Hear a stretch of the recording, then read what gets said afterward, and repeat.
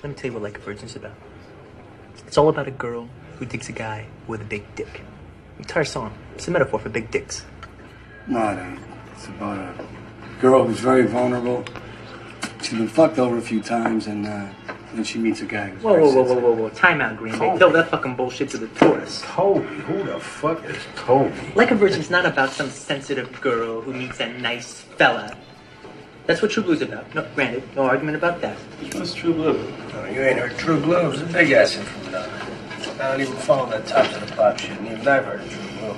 Yeah, so I didn't say I ain't heard of it. You know, what I asked is, how's it go? Excuse me for not being the world's biggest Madonna. Personally, I can do without her. I used to like her early stuff. Borderline. When she got off into that Papa Don't Preach phase, I tuned out. But you guys are, like, making me lose my train of thought here. I was saying something. What was it? Oh, Toby's that little Chinese girl. What was her last name? What's that?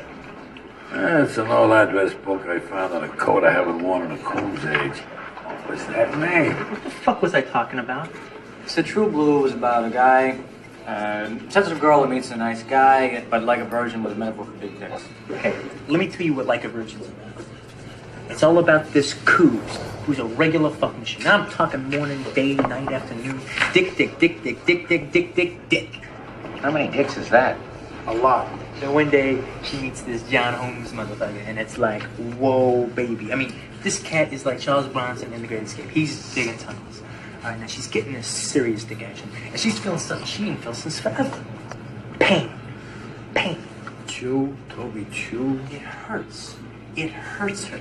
It shouldn't hurt. You know, her pussy should be bubbling up by now. But when this cat fucks her, it hurts. It hurts just like it did the first time. You see, the pain is reminding the fuck machine what it was once like to be a virgin.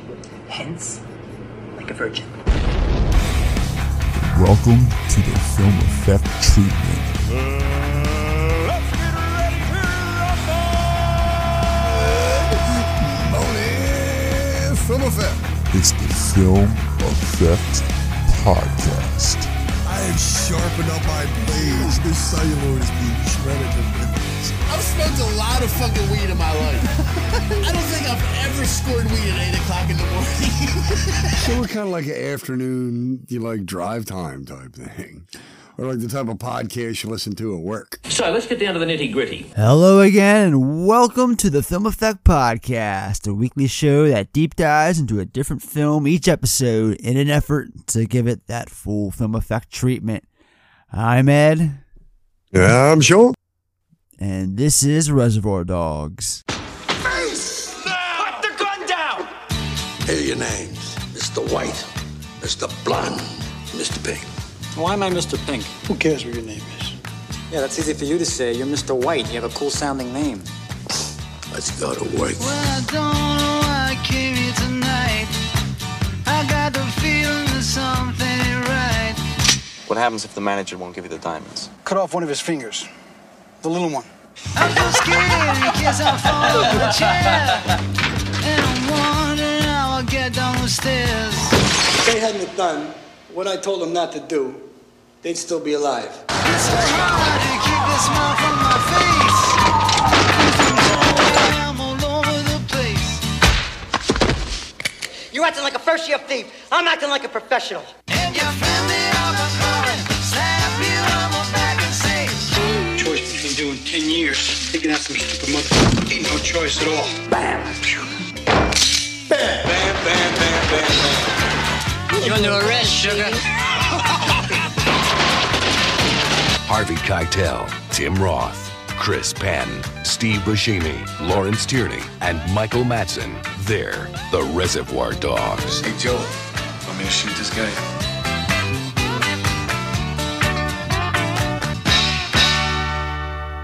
Alright, in Reservoir Dogs, when a simple jewelry heist goes horribly wrong, the surviving criminals begin to suspect that one of them is a police informant.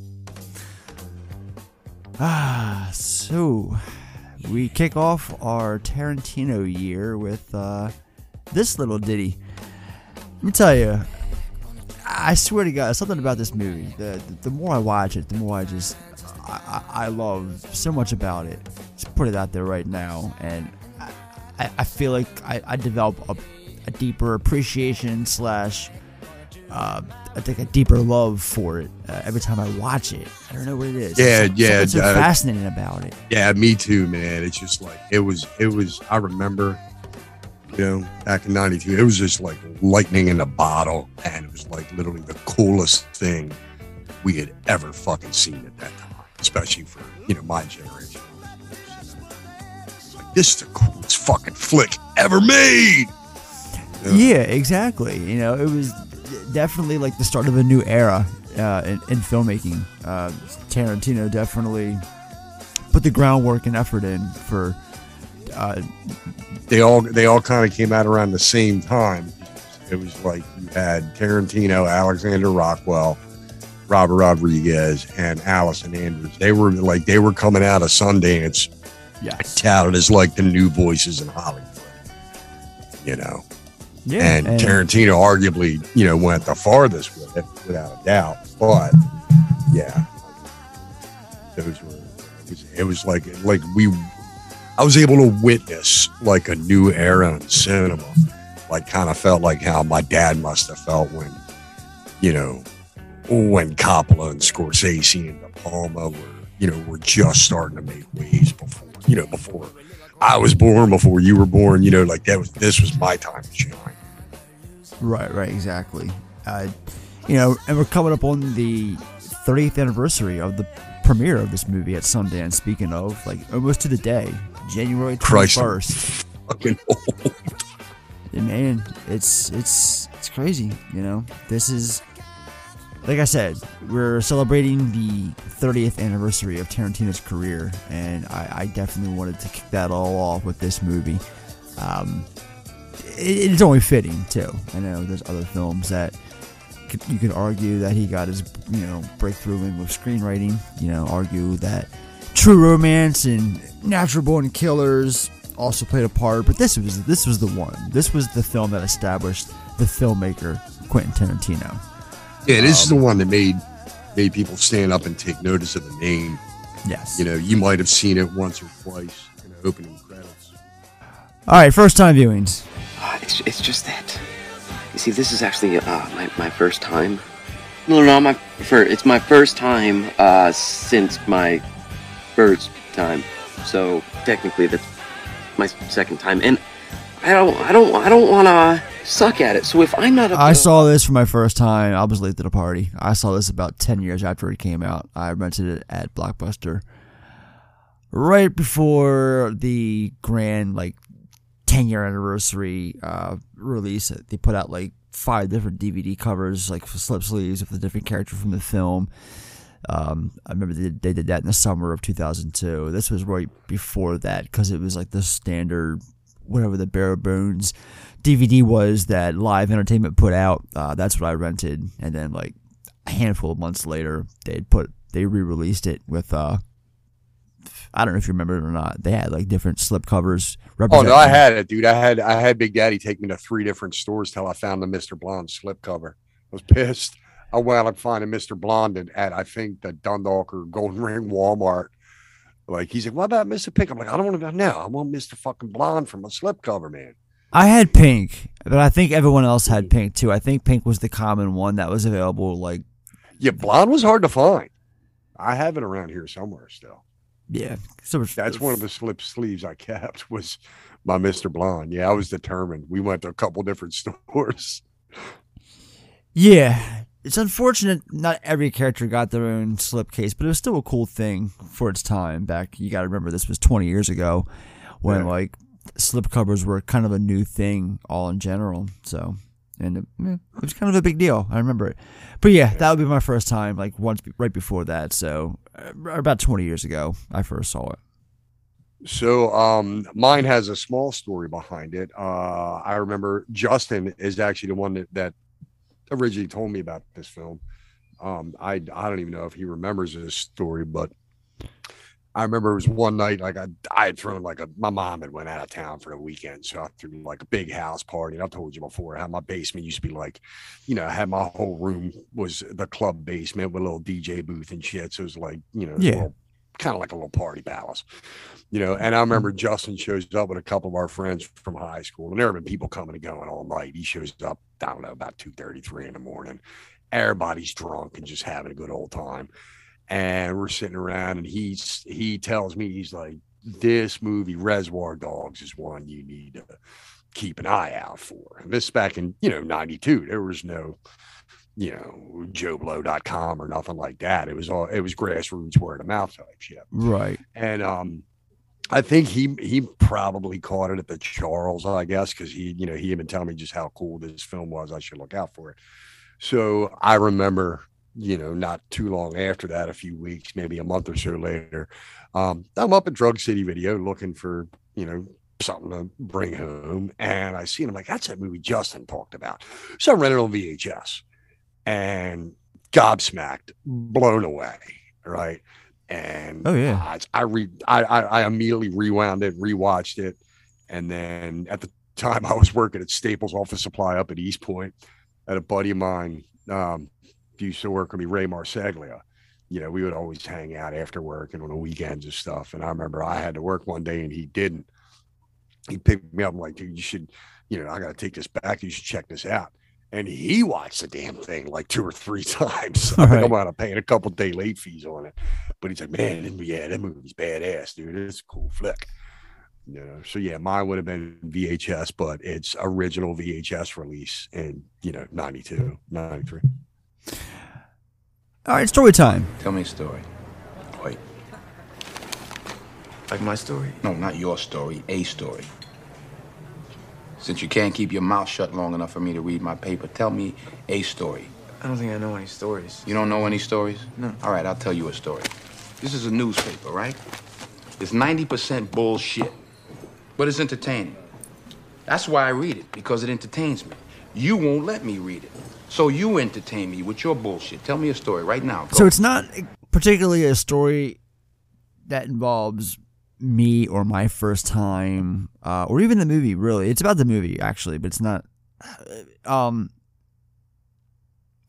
We just talked about our first time seeing it, and this pertains to my daughter Madeline's first time, because last year, or 2 years ago, Christ, it's going on 2 years now, when her and I had our first podcast, Mad Dad Movie Review. This was one of the first movies that we did. I actually introduced her to Tarantino, and I figured, I think Reservoir Dogs would be the safest of his filmography to show safe in a 12-year-old at the time.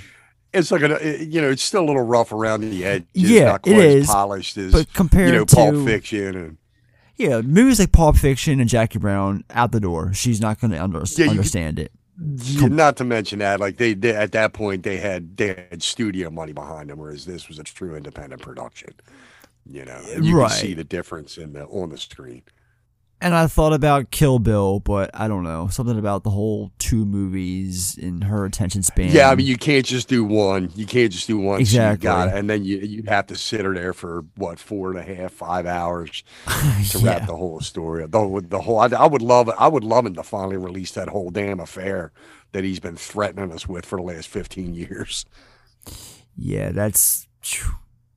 Another story for another time. He's got so much in a to-do list, dude. We're probably never gonna see. Probably. You and I were talking about that earlier this afternoon when you were here. Like, I hope I see it, but I'm not holding my breath for any of that shit.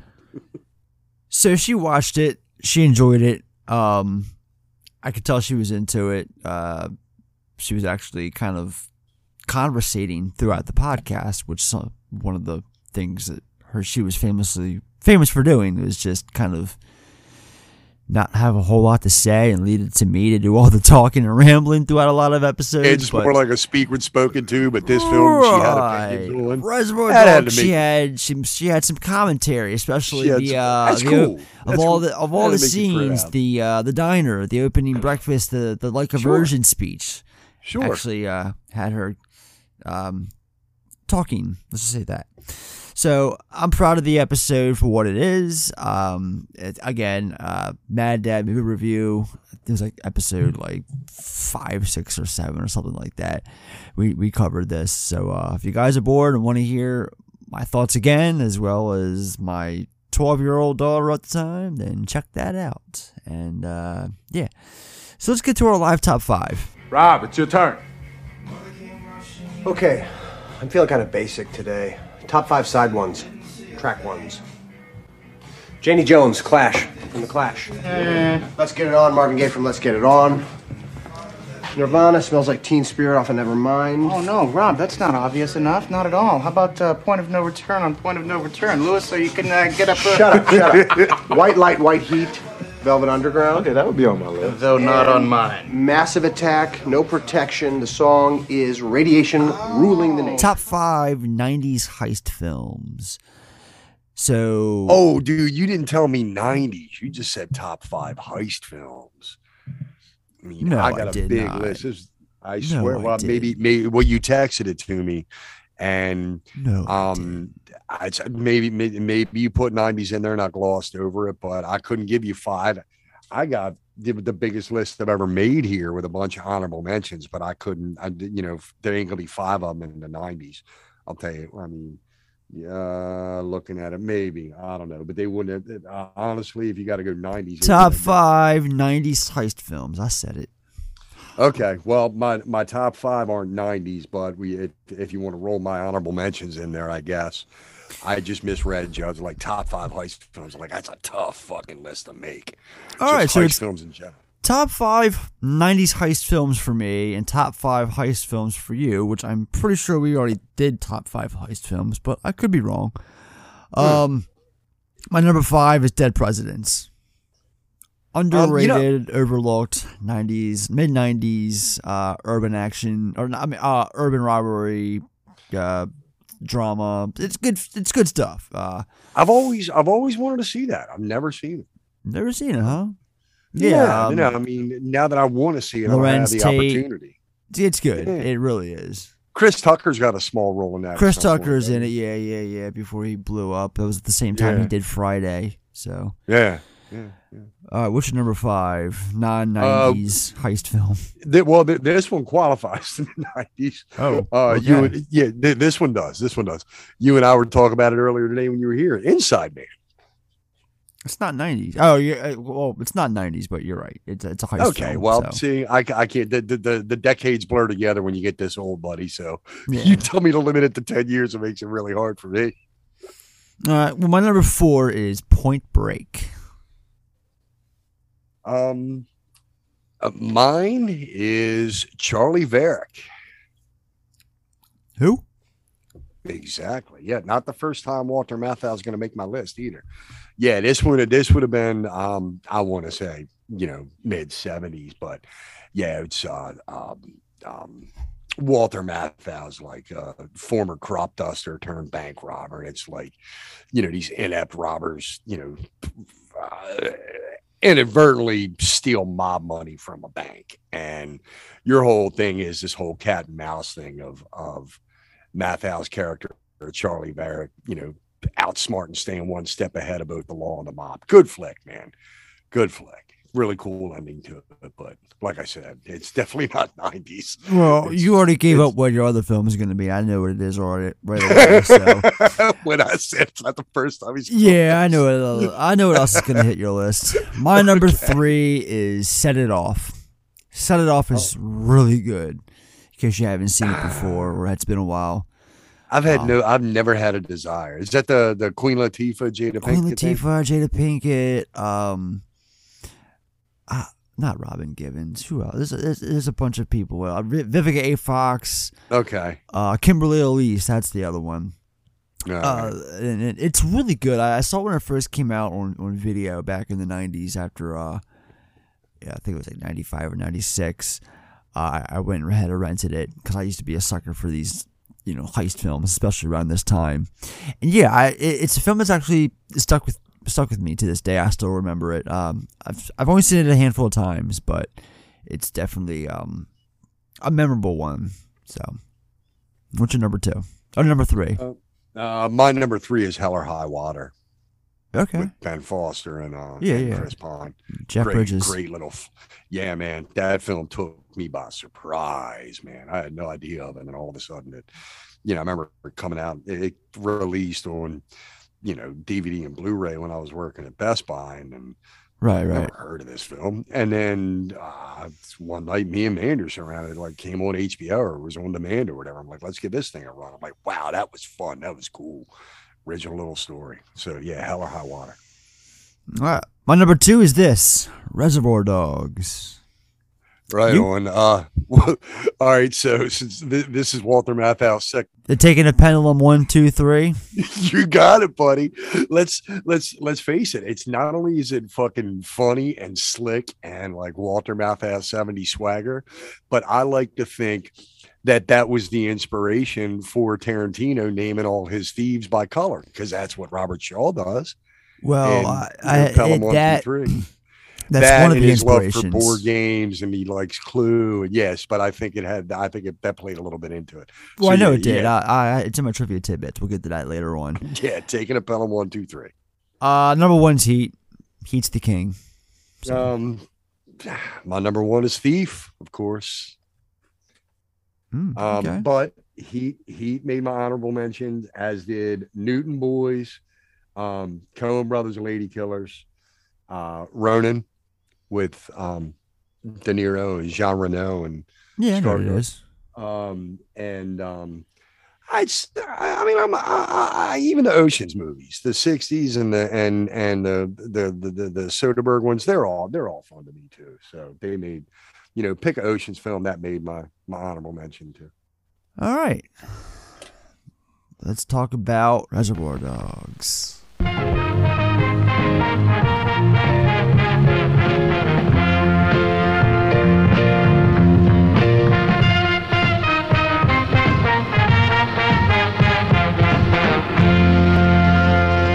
Here we go.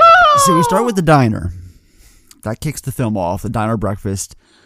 We got the whole gang right before their big heist.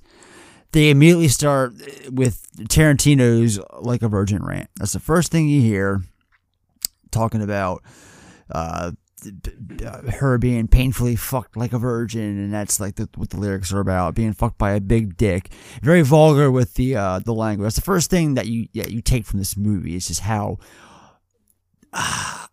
crass but real the dialogue is. Like, well, I don't know about you, how- but just like the opening shot with obviously a bunch of guys sitting at, it's like the camera spins around the table while the dialogue's just firing like, a mile a minute. And it's crass, it's R-rated, it's vulgar, but it's also very cool. And this is where like I realized at that time, I was like, I am being introduced to the signature flourishes of what's about to be a very big, loud, important voice in filmmaking. Like, this is a new type of movie. Like, I'd never seen a film open this way before. Yeah, exactly. I wouldn't say it was cool. And I would say hearing something like that in a film, that's something that's different. That's what's cool, is like I was trying to get at, like, you've never heard people talk like this before, or if you had, it's very rare, especially in a big Hollywood movie, one that's just so beloved today. And what I'm getting at is that's how people talk. Right. And a lot of screenwriters, I feel, were just afraid to write how people actually speak. I can't tell you how many times I'll watch a movie and I'll be like, no one talks like that. Right. It's more expository than sincere. Right. So you got to get this bumbling moron like Mr. Blue, who's going to ramble on about, like a prayer, what he, suspects it's about, while every seldomly you'll hear Joe chime in quoting Toby, which is great. Toby Wong. I never Toby's a little Jap girl. Yeah. It's great, and then White grabs the book, and then we get the line. He said, "What is this? Ah, it's an address book I found in a code I ain't won, a coon's age." He's trying to get Mr. Blonde to shoot him, and he's like, "You shoot me in a dream. You better wake up and apologize." I love that line. It's like, "Sorry, Joe, it's my." He's like, "I got Madonna's big dick coming out of my left ear. Told me the Jap, I don't know what, coming out of my right."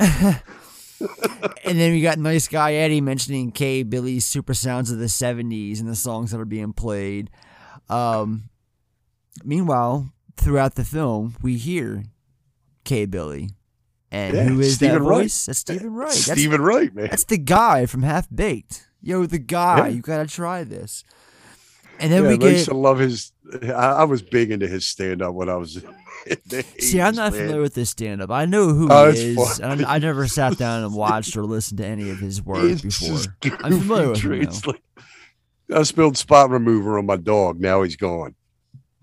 Yeah, because he came out around the time when there were so many comedians. Like, yeah, like he had his heyday in like the mid '80s. He had a look though. He stood out because he has a face that you recognize. Like I said, a lot of people that are listening probably remember him from Half Baked. He was the guy on the couch who slept the whole movie. That was and he shows up as the psychiatrist in Natural Born Killers too. Yeah, another like film with Tarantino ties. Yeah, right. And then we get the tip rant from Mr. Pink. Now he doesn't believe in tipping, and he doesn't believe tip because society says he has to. Where as far as he's concerned, the waitress is just doing her job and never refilled his coffee 6 times like he wanted. All right, everybody, cough up some green for the little lady.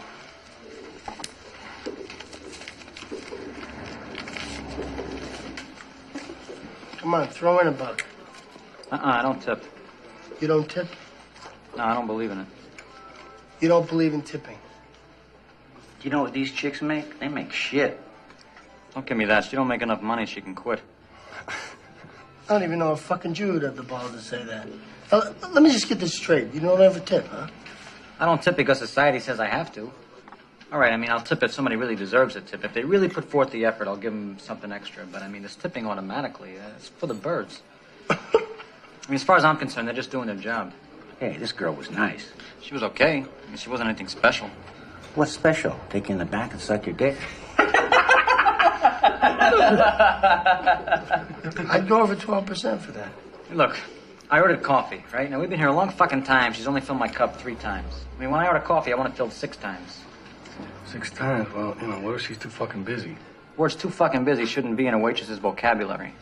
Excuse me, Mr. Pink, but the last fucking thing you need is another cup of coffee. Jesus Christ, I mean, these ladies aren't starving to death. They make minimum wage. And I used to work minimum wage, and when I did, I wasn't lucky enough to have a job that society deemed tip-worthy. You don't care they're counting on your tips to live? You know what this is? It's the world's smallest violin playing just for the waitresses. You don't have any idea what you're talking about. These people bust their ass. This is a hard job. So is working at McDonald's, but you don't feel the need to tip them, do you? Well, why not? They're serving you food. But no, society says, don't tip these guys over here, but tip these guys over here. That's bullshit. Waitressing is the #1 occupation for female non-college graduates in this country. It's the one job basically any woman can get and make a living on. The reason is because of their tips. Fuck all that. Jesus Christ. I mean, I'm very sorry the government taxes their tips. That's fucked up. That ain't my fault. I mean, it would appear that waitresses are one of the many groups the government fucks in the ass on a regular basis. I mean, if you show me a piece of paper that says the government shouldn't do that, I'll sign it. Put it to a vote, I'll vote for it. But what I won't do is play ball. And it's non-college bullshit you're giving me. I got 2 words for that. Learn to fucking type. Because if you're expecting me to help out with the rent, you're in for a big fucking surprise. This convinced me. Give me my $1 back. Hey, leave the dollars there. All right, Ramblers, let's get rambling.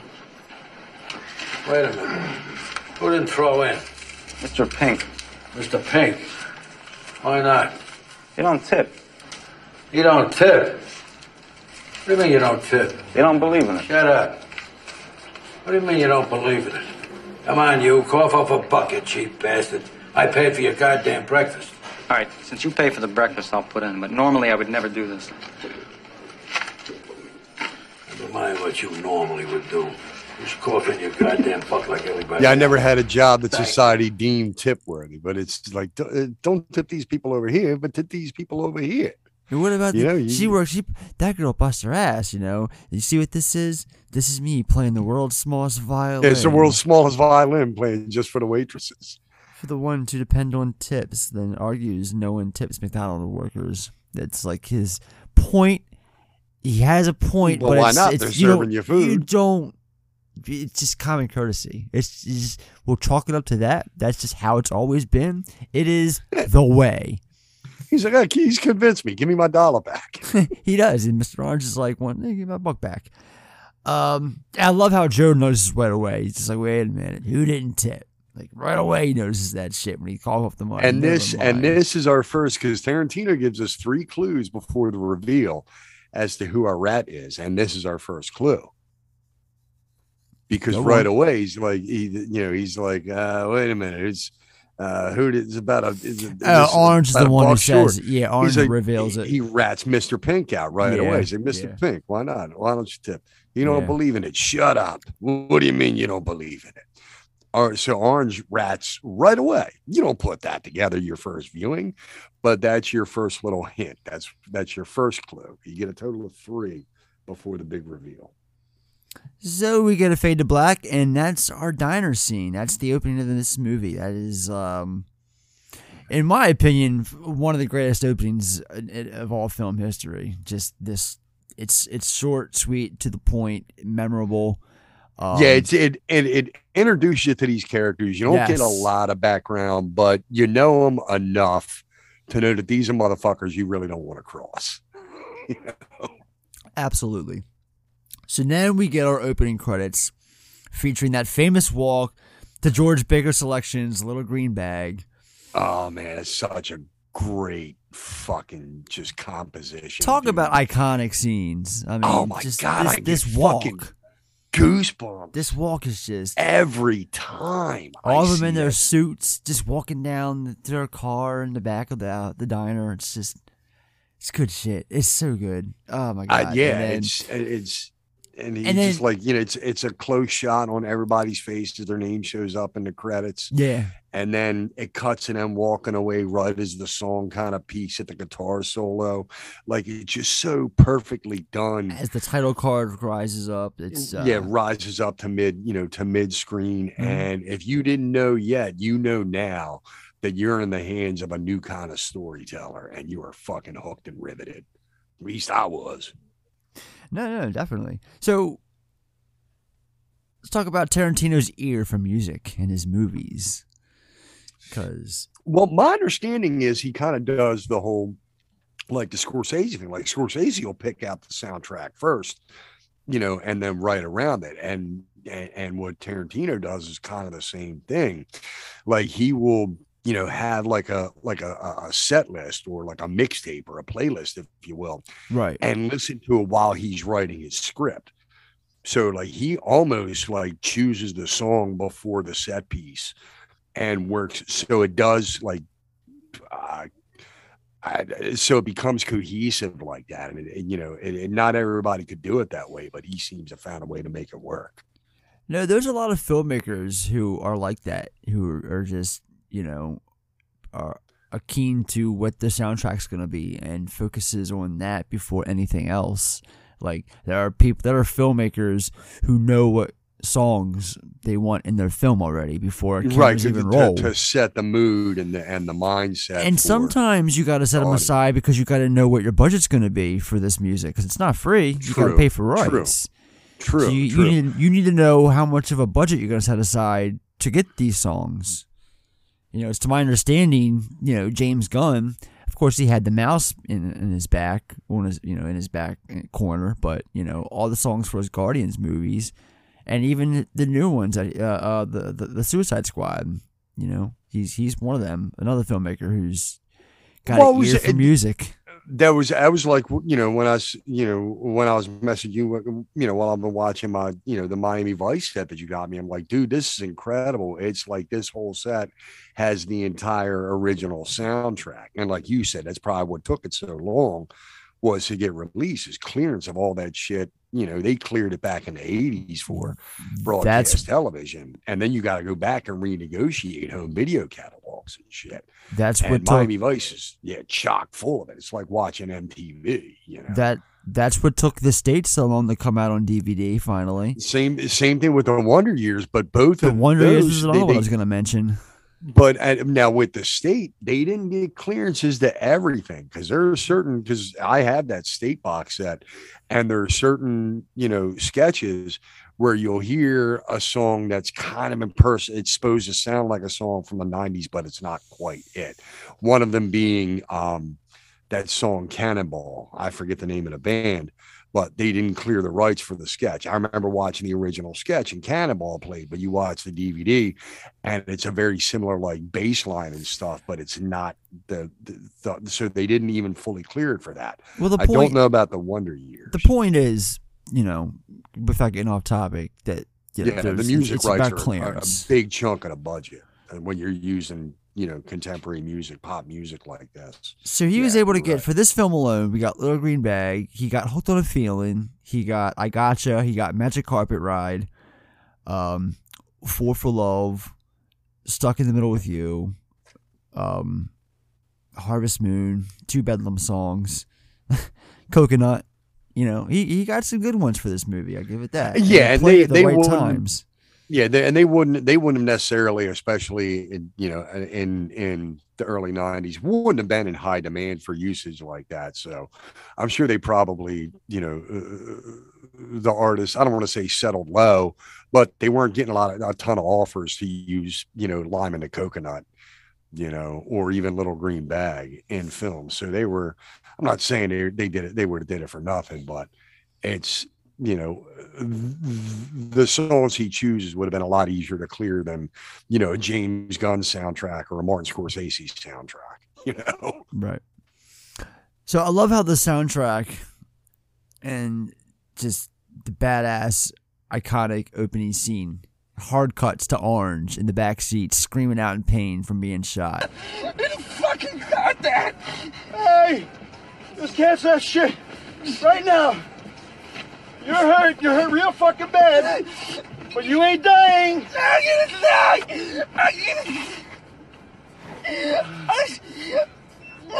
I was scaring the shit out of me, Larry. I'm gonna die, I know it. Oh, excuse me, I didn't realize you had a degree in medicine. Are you a doctor? Are you a doctor? Answer me, please. Are you a doctor?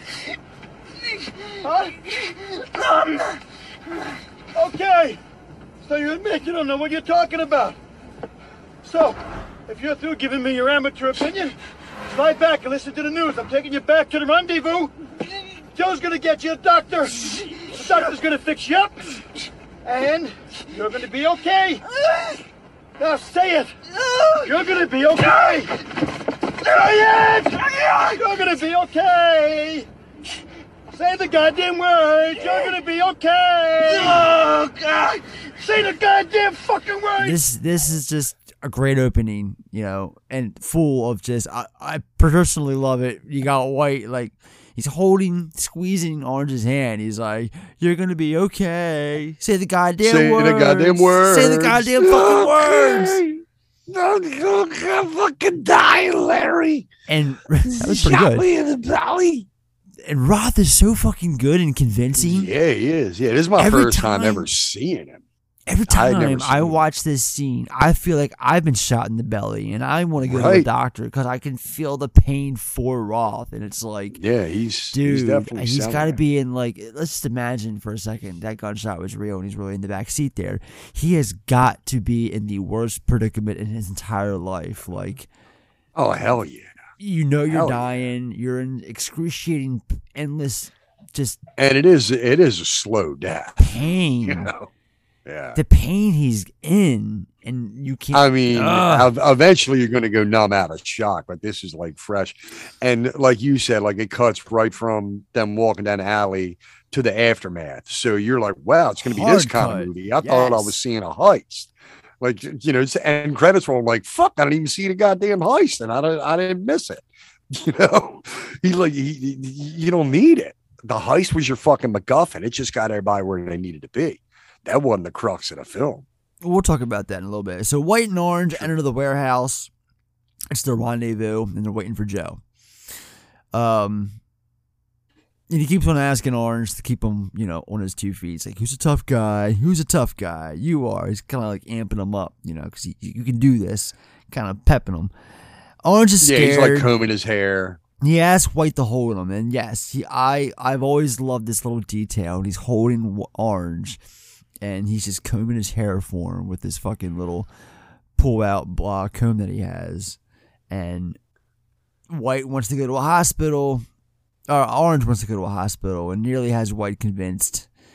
And let's just do it now. We talked about Roth. Let's talk a little bit about Keitel and just both of them in general, because they're just so fucking good. They're so good. And Keitel, like, holy crap, this is what a run. Like in the early 90s, this Bad Lieutenant.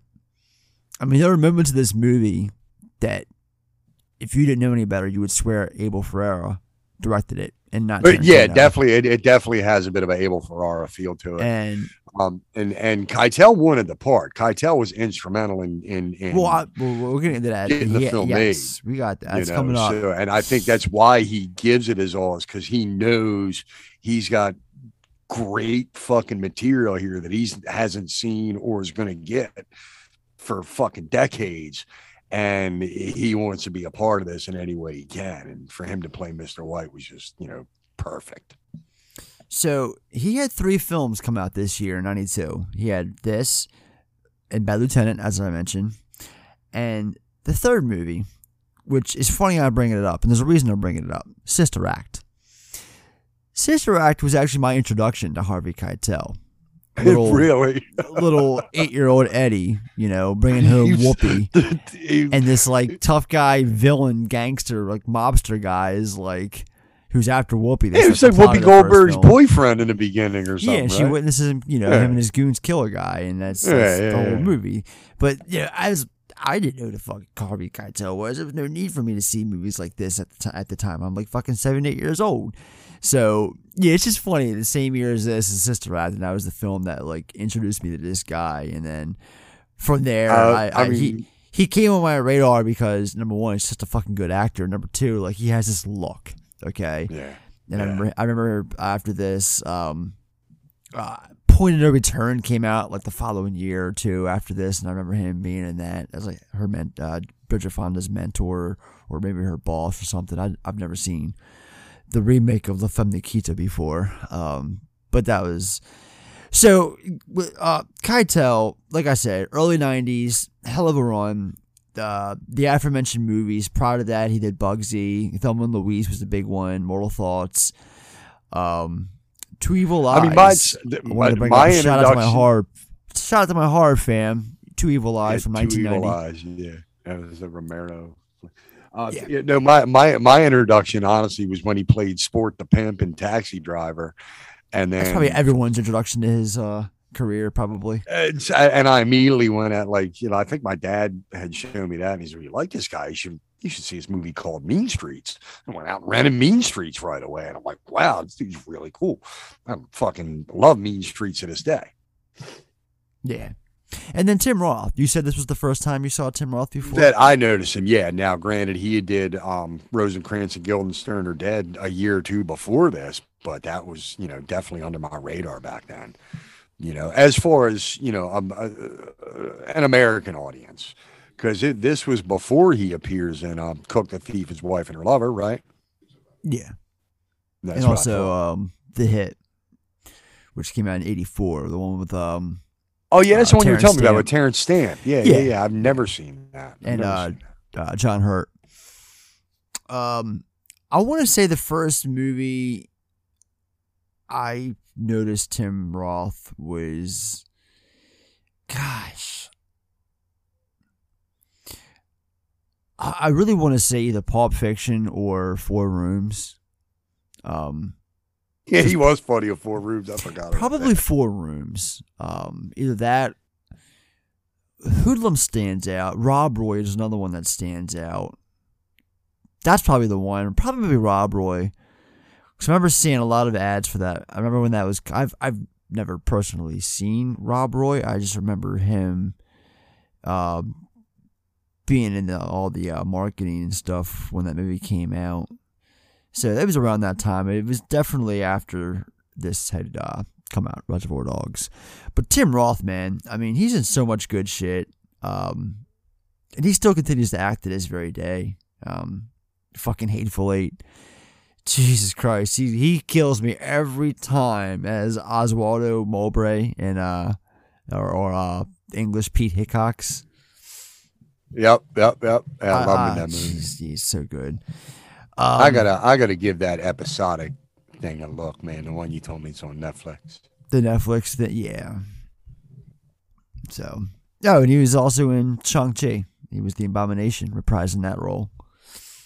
I knew Abomination shows up. It's one scene. Don't go into it thinking you're gonna see like him as a second villain or something like that. It's a one scene. That wasn't what I was expecting. That's what I was even asking you today. I'm like, dude, I want to watch it. You're like, I saw it. It's fun. I don't remember much. Yeah, it's fine. It's fine. So yeah, I'll give it a run soon. So this is where Pink enters. And he's asking, like, is this bad? This is bad. This is really bad. As opposed to good? As opposed to good? So, Buscemi, dude, I want to talk about him and how much he elevates this scene just from his presence. He's always right and arrogant, but he's right. And even though he comes off as a doofus, he's the one who's always, right and essentially gets away at the end. Fucking Buscemi. Well, yeah, no. It depends on how loud your volume is. Go on. At the end of the movie?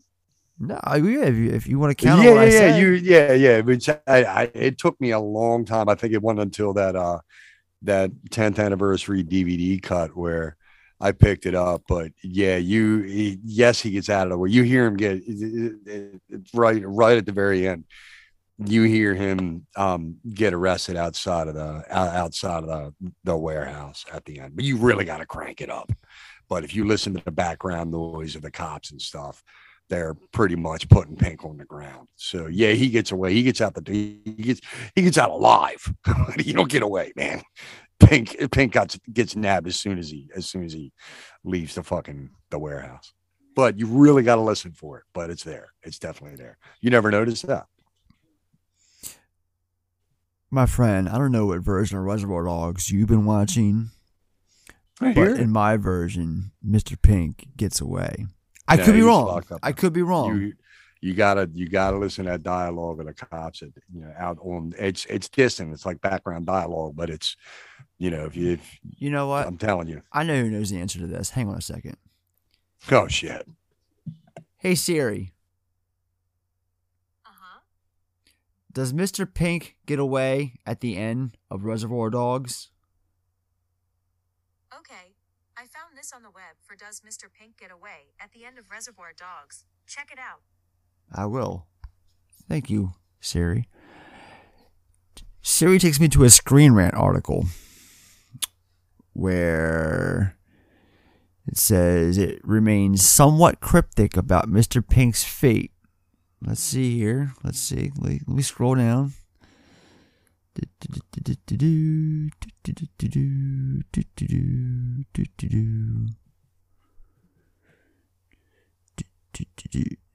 I know this is compelling audio for a podcast right now.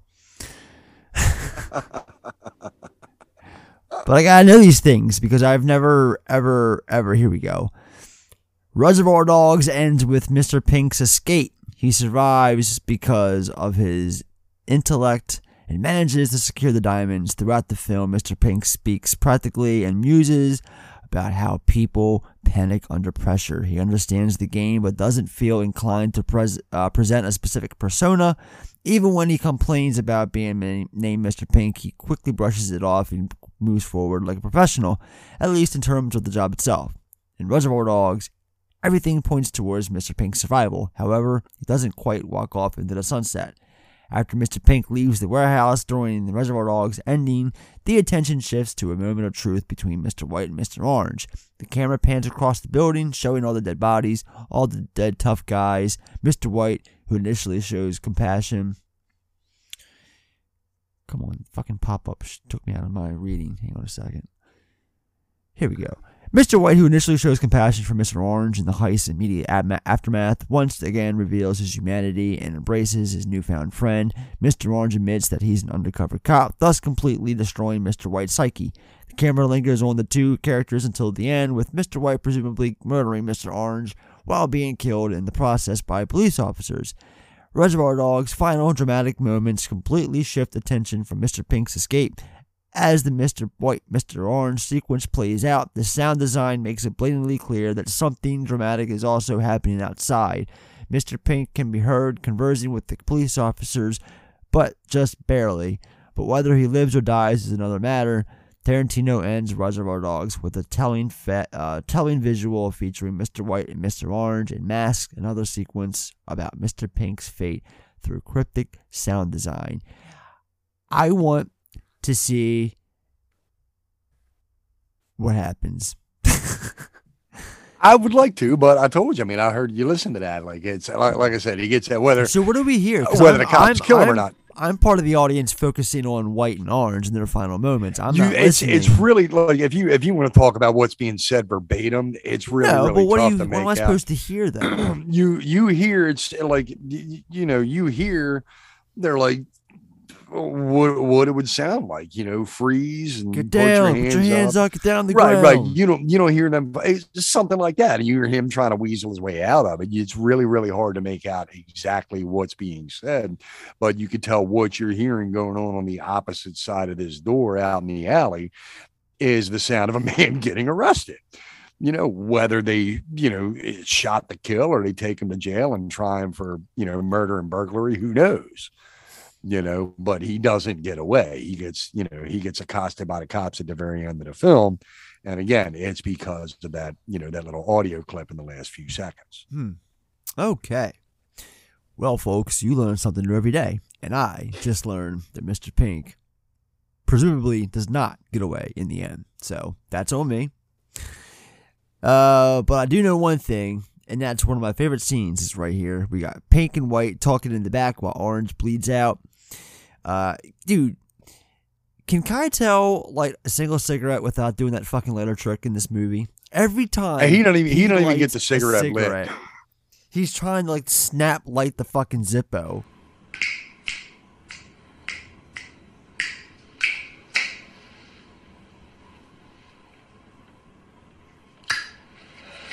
Okay. Let's go through what happened. We're in the place, everything's going fine. Then the alarm gets tripped. I turn around and all these cops are outside. You're right, because I blink my eyes and they're there. Everybody starts going apeshit. Then Mr. Blonde starts to shoot all the info. That's not correct. What's wrong with it? Okay. The cops did not show up after the alarm went off. Right, the cops didn't show up until after Mr. Blonde started shooting everybody. As soon as I heard the alarm, I saw the No, cops. man, I'm telling you, it wasn't that soon, okay? They didn't let their presence be known until after Mr. Blonde became a madman, all right? I'm not saying they weren't there. I'm saying they were there. But they didn't make their move until after Mr. Blonde started shooting everybody. I mean, that's how I know he was set up.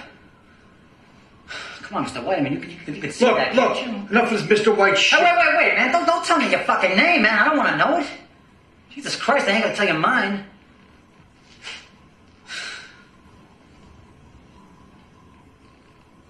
You're right, this is bad.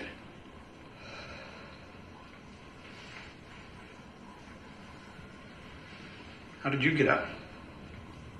I shot my way out. Everybody started shooting, so I blasted my way out of there. Yeah, but even when he does it, he doesn't bring the flame close enough to light his own. Yeah. That always bothers me. Me too. What I did like about just before that scene is, or what I should say leads into that scene, is that static camera pan where it kind of sits level and just kind of shifts a little bit to the left. Yeah. And then you're looking down the hall. And it reminds me of that shot of, in Taxi Driver, where Travis is on the payphone, trying to call Sybil Shepherd's character, after their awkward date at the X-rated movie and shit. And then Scorsese deliberately shifts the camera so your focus is no longer on him at the payphone. Now you're just staring down this long, empty apartment hallway. And it kind of makes you feel like, man, this is such a sad conversation to listen to. Even the camera doesn't want to look at this poor guy trying to apologize, to her. So that's where I kind of feel like he picked, he kind of flourishes a little bit off of Scorsese with what he does there. But yeah, the way the camera just shifts and you got that long shot up the, like the corridor through the doorway of pink and white, in there let's talk about, let's just get it out of the way. And it took me a lot of viewings, and I think I told you one even until like DVD where I could clearly make it out. What type of setting is this hideout? Like, what is the actual place? It is like a old, like a funeral service. It's like a morgue. It's an old morgue. Yeah, because we see Mr. Blonde, you see the casket sitting on a hearse. See the caskets kind of sitting upright, wrapped in plastic. There's a few of them in there, in almost the embalming room, if you will. But watching this thing on VHS, those, they're in the background, they're out of focus. It wasn't, I didn't pick up on the fact that the hideout was a morgue. And that's, kind of telling to the end of the film. It's pretty morbid and gruesome. And I was probably on my fifth or so. A friend of mine had to bring that up to me. He's like, "Did you ever notice?" I'm like, "Huh?" And I went back and looked, and I got to kind of pause it and get close to the TV because nothing coming through in 1080 back then. But yeah, they're basically in that embalming room having a conversation about was it the setup, what to do at Orange. But you're right. Yeah, like he's got to, snap the Zippo open, snap the little spindle to get the He does flame. it at least twice in this scene alone, once for him and once for Pink. Right, and he still doesn't get his cigarette lit. And he goes, right. Because Keitel doesn't get the cigarette near the flame. And also, we can bring it up now. Keitel and his contribution to this movie. So he came up with $1.5 million of the budget for this movie because he read it and wanted to back it. He wanted to see this get made, and to make sure that happened, he it's not like it came from his money. It wasn't out of his pocket. Like, no, he helped raised it. He helped raise the money. Though I think somehow like what I've read is like Lawrence Bender's wife was going to an acting class. Yeah, somebody in that wife, class was associated with Keitel, so the script kind of landed in front of him, and he helped raise the money. If you notice, one of the producers is acclaimed 70s filmmaker Monty Hellman, who did, Warren Oates' Two Lane Blacktop, and that was Keitel kind of, putting these people in, and DeVito for Pete's sakes, Mm-hmm. Yeah. So because before this, Tarantino, if it weren't for Keitel, Tarantino had a little bit less than $500,000 set aside to make this, and he was going to do it with more or less like friends and actors who were friends, and they were going to do like a low budget, low key, black and white, like Clerks was. It was going to be black and white. But yeah, I think it was kind of like the same budget as Carpenter's for Halloween, like right around $300,000. I think is what I read initially before Keitel stepped up and raised what we just talked about, the $1.5 million. So yeah, and they trimmed the fat all over the place. Like they were encouraged to wear their own wardrobe because they still exactly Nice Coyote's windbreaker is actually Chris Penn's windbreaker, and the cars over their cars. The hold on. They're actual. Some of the vehicles are actually theirs. The clothes, yes, the suits and all that. Like, buddy, hold on a second. My Audacity stopped. Oh shit! I don't know how something came up. Literally, we were talking, and I had no idea what happened. This thing is not moving anymore. I'll have to use your Zoom file then, like I did for Matrix. Yeah, sorry, dude. I don't know. Like you were in the middle of saying something. And it was just a little something about Audacity recording to external storage device, and it only. Yeah, I just now noticed it. It only got about 5 minutes, so I'm 86 in Audacity right now. We'll fuck with that later. You need to clean your computer. Just give it wipe the phone. I don't have much on here. I don't have hardly anything on here. Yeah, you're just gonna have to use the Zoom file, dude. I don't know what happened there. It sucks, but never did it before. But yeah. Maybe I don't know. I have to check my storage. I don't know. Sorry about that, dude. I had no clue. I don't apologize to me. My audio is fine. All right. Are you done? Are you done fucking around with that?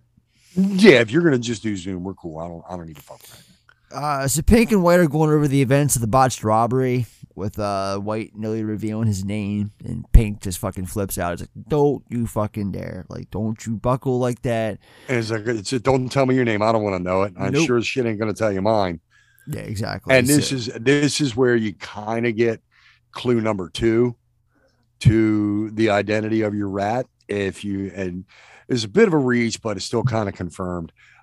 If you look, behind them as they're having this conversation, like we said, they're in the embalming room of this morgue, and there's a shelf with different, obviously, fluids like chemicals and stuff behind them.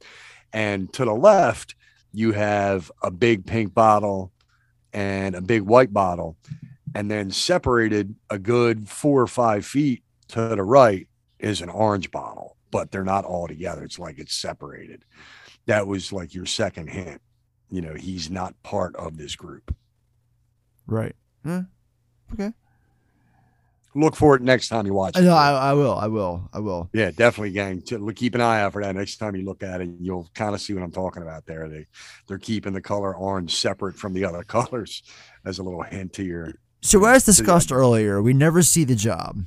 The job is not seen, no actual heist, but it almost feels like we remember it based off of Tarantino's attention to detail, accompanied in between by with shots, cuts of the getaway throughout the film. Yeah, I mean, we never see the heist, but I feel like I've seen the heist in my head played out. Yeah, because they recount it, between each other multiple times, like what went on in the store, what went on, after the alarms went off. So it's enough for you to paint that picture in your head, because the closest you get is really Pink running down the street with the bag in his hand while the alarms are going off. The 3 cops chasing him. That's about as close to the heist as you ever see. And even that's just the tail end of it. Yeah. Well, we see Pink's get away next. That's what comes up after this is him getting away, and he takes one hell of a hit from a car. He rips his fucking poor woman right out of the window through the broken glass with because he elbows the her window, and then just fucking pulls her the hell out. And he drags her through the window, drags her over the broken glass. And one of the cops chasing him is played by a very young producer, Lawrence Bender, of this film. Yeah. And then we cut back to Pink and White, and Blonde's extreme measures is discussed while White's combing his hair with a wet comb. Meanwhile, we get more letter antics from White. Pink reveals that he's got the diamonds and he has stashed them. And he's like, come on, let's just go now. Me and White, go get them together and run before, this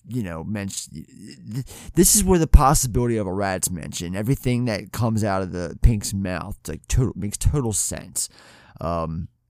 Even White, who comes off as the most stern and complete member of the group, is buckling. Just everything. Yeah, he's did the one thing that the professional should never do. He let his emotions get in the way, and he's letting his heart think for him. It's like, no matter who the rat could be, he's concerned about the well-being of the guy bleeding out in the other room. So that alone is stopping him from thinking rationally. Which is Pink's the only one who's making total fucking sense the whole time.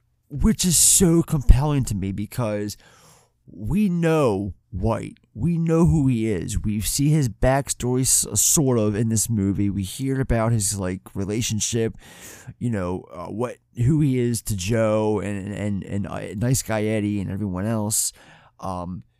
We have a pretty good understanding of the type of person he is, his morals, his goals, like the way he lives, the things he believes in, stands for. Everything happening now that this botched job has happened and he's pretty much had Orange, in his undertaking, he has just slipped and done everything ass backwards. Like he's like complete 180. He's like stern professional. They're swapping real identities. Exactly. He's like feeling sympathy for this guy who, in reality, is not really supposed to have any feelings towards because they're just partners for a job, and once that job is over, he's nothing to him. So it's just he's doing everything so wrong. And it's just so fascinating to me, like I said, because he's just a person who I would never take, as a person full of such boneheaded mistakes that he's made or tried to make. You see the dichotomy in his character when it shows, current situation versus flashback. Flashback, he's stern, badass professional. Current situation, he's emotional human being. Which shows that there's, still a heart and soul underneath these hardened criminals, but it's completely. But Mr. White's not supposed to have a heart. I'm not watching Reservoir Dogs to see these fuckers show heart you're right. and compassion to one another. No. But it still shows that and his character's true name is Larry Demick. Yes. It still shows that Larry Demick has a heart beating under that stone cold exterior. We learn all the real names except for Mr. Pink, if I'm not mistaken. Do we learn Mr. Pink's real name? I know we do for Blonde. No. For White. You don't. We do do know. Obviously, you don't know, for Orange, blue or brown, but they're in. But we don't even really know them. Period, because they're in the diner scene, and that's it, except for Eddie, who Blue. We see that one scene towards the end where he's got the blood on his head, and he dies. Well, that's Brown. That was Tarantino's Brown. That's what I meant, not Blue. Brown. That's I always. Yeah. Eddie Bunker. Eddie Bunker's Brown or Blue. But yeah, so okay. Mr. White, we see his backstory now. His initial meeting with Joe about the 5-man job detail. We do hear a little mention of Marcellus Wallace in this scene. Well, I calls him Marcellus Spivey because he's Is it Spivey? Okay, I thought Spivey. Marcella. I thought Marcellus Spivey always moved your ice. So Tarantino's always had these badass gangster character names. I mean, come on, he talks about White pulling jobs with an Alabama for a couple of years. You think that's not supposed to be Alabama Worley? So Tarantino's been kicking these names around in his head for a while as cool character names, and he just repurposes them in later bits of work. And then there's another one too that we're gonna hear later on. The PO, the fucking Jack Scagnetti. Seymour Scagnetti. Yeah. I always thought, because I know Tarantino always threatened to do that Vega Brothers movie with Michael Madsen and John Travolta. Obviously, it'll never happen because everybody got too old. Yeah, I know. But I always thought a cool premise would be to bring Tom Sizemore's Jack Scagnetti from Natural Born Killers, and his brother would be Seymour Scagnetti. Yep. So it'd be like this kind of Devil's Rejects road movie. right, exactly. And there's no real good guys or bad guys in this situation at all. Like everybody's like morally gray. Yeah. I mean, the only thing we don't know is who the fuck would play Seymour Scagnetti. I don't know. It's always been up in the air. But I always thought that would be cool, like if they did a Vega Brothers road movie where they're being chased by the Scagnetti brothers for like a bounty or something. So Mr. Orange is now passed out from the blood loss. Yeah, finally. A lot of blood loss. Yeah. White wants to wait for Joe to help, but Pink questions where Joe is since he's not there. Then White reveals that he told Orange his first name and occupation because he was dying in his arms, and the two end up fist fighting and pulls a gun on each other. while Pink calls him out. You're acting like a fucking first-year thief. I'm acting like a professional. I just... So badass. Yeah, and that iconic shot of Pink on the floor, with White standing over him, and both of them aimed at. Buddy of mine has that silhouette like tattooed on his wrist. All you gotta do is glance at it, you know right away like what movie that's from. It's just such a cool shot, like the way it's framed. Then the camera pans back, and here's Mr. Blind. Welcome to the party, pal. You two kids shouldn't play so rough. Somebody's gonna start crying. He's drinking down that tasty beverage. That's a Big Kahuna drink, isn't it? It looks like it, yeah. It looks like it'd be a Big Kahuna soft drink. You know he swung by a fucking Big Kahuna drive-through on the way to the rendezvous. Well, I had heard, I don't know if you're bringing it up in the tidbits or not, but like, you know, Kirk Baltz, the guy that plays the cop, he wanted, you know, to kind of help get into character. So... And as we all know, that's Michael Madsen's, you know, Cadillac in the film. That's his real car, you know, because it goes on to become Rick Dalton's Cadillac in Once Upon a Time in Hollywood. But yeah, so what Kirk, this is a cool story to Kirk Baltz is like, come on, man, help me get into character. Just throw me in the trunk, drive around for a little bit. And he's like, all right, if you're cool with it, I'll put you in the trunk of my caddy, we'll drive around. As he started driving, Madsen's like, you know what? I'm going to get into Mr. Blonde's headspace. So he does. He drives him down this bumpy alley, and then he goes to a fucking drive-thru and orders a cheeseburger, fries, and a milkshake with fucking Kirk Baltz in the trunk the whole time. Love it. This is before he went into production. So his actions are called to question for being so trigger happy. We get that line. You're gonna bark all day, little doggy. You're gonna bark all day, little doggy. You're gonna bite. Oh, you're gonna bite. So yeah, Pink, like I mentioned before, his choice of words, crass dialogue in this movie. A lot of N-bombs, a lot of hard dialogues. Put it that way. Hey, he don't care about the PC police, man. He's just writing cool fucking gangster speak in a cool gangster movie. He could be damned. He's, you know, it's not deliberately set to offend anybody, but he's like, this is the way street people talk. Do you feel Tarantino's offended more people with his dialogue over the years, or less than you? How do I want to word this? Do you think he's offended more people or less people than, I don't know. Help me word this question. Well, are we talking about comparing him to another filmmaker? No, or just people in general.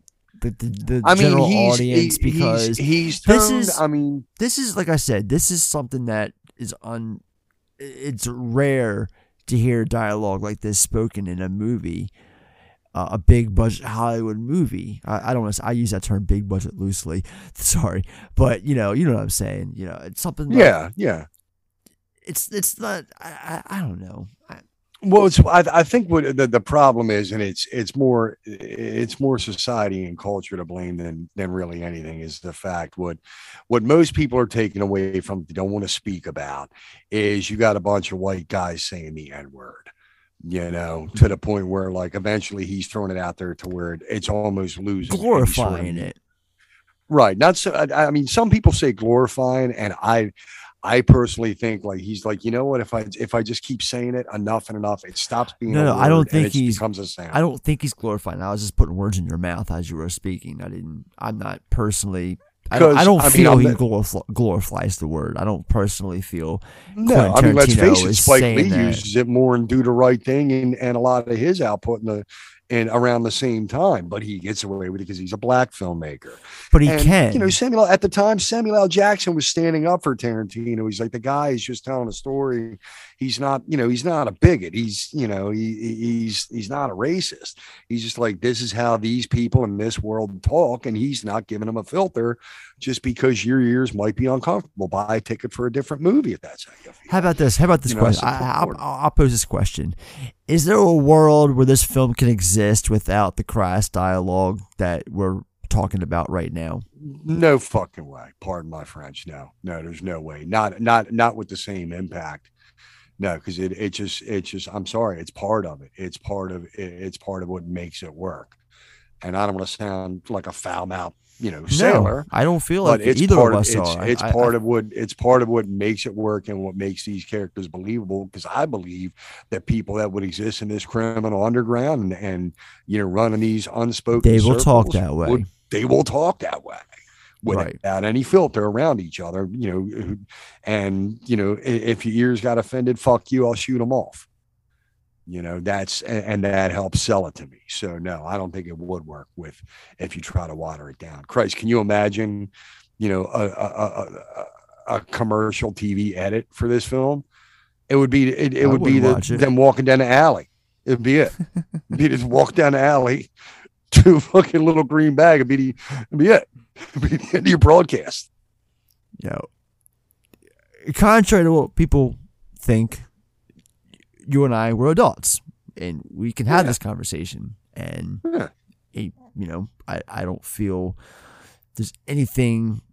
I don't feel it's anything that we're talking about right now, or saying. Nothing that we've said so far in this conversation has come off as offensive, or like we're trying to defend a certain side, or sway a different opinion. No, nope. It's just saying it like it is, and that is the fact that this is important dialogue. Yes, it's hard on the ears for some, but this is the hard truth. People talk like this. Yeah, I mean, one phrase we kick around a lot around here is art is not safe. Yeah, exactly. Art is not safe. Mm-hmm. So, and that's not just designed to be. Tarantino being real, and sucks he's white, but it's the truth. It's it's talented white screenwriter. Yeah. So, Blonde, he's got a surprise in his trunk. Yeah. He said, "Would you forget your fries to go with the shake?" He's like, "No, I had those already." Mr. Marvin Nash. On the way to the trunk, I like how Blonde reveals. On the way to the trunk, Blonde reveals that Nice Guy Eddie is on his way. So this is where we get Blonde's backstory. And also in Joe's office, just like Mr. White, Vic Vega, that's his name. And fresh out of prison, like we said earlier, Seymour Scagnetti, that's his P.O., older brother of Jack Scagnetti from Natural Born Killers. And we are immediately just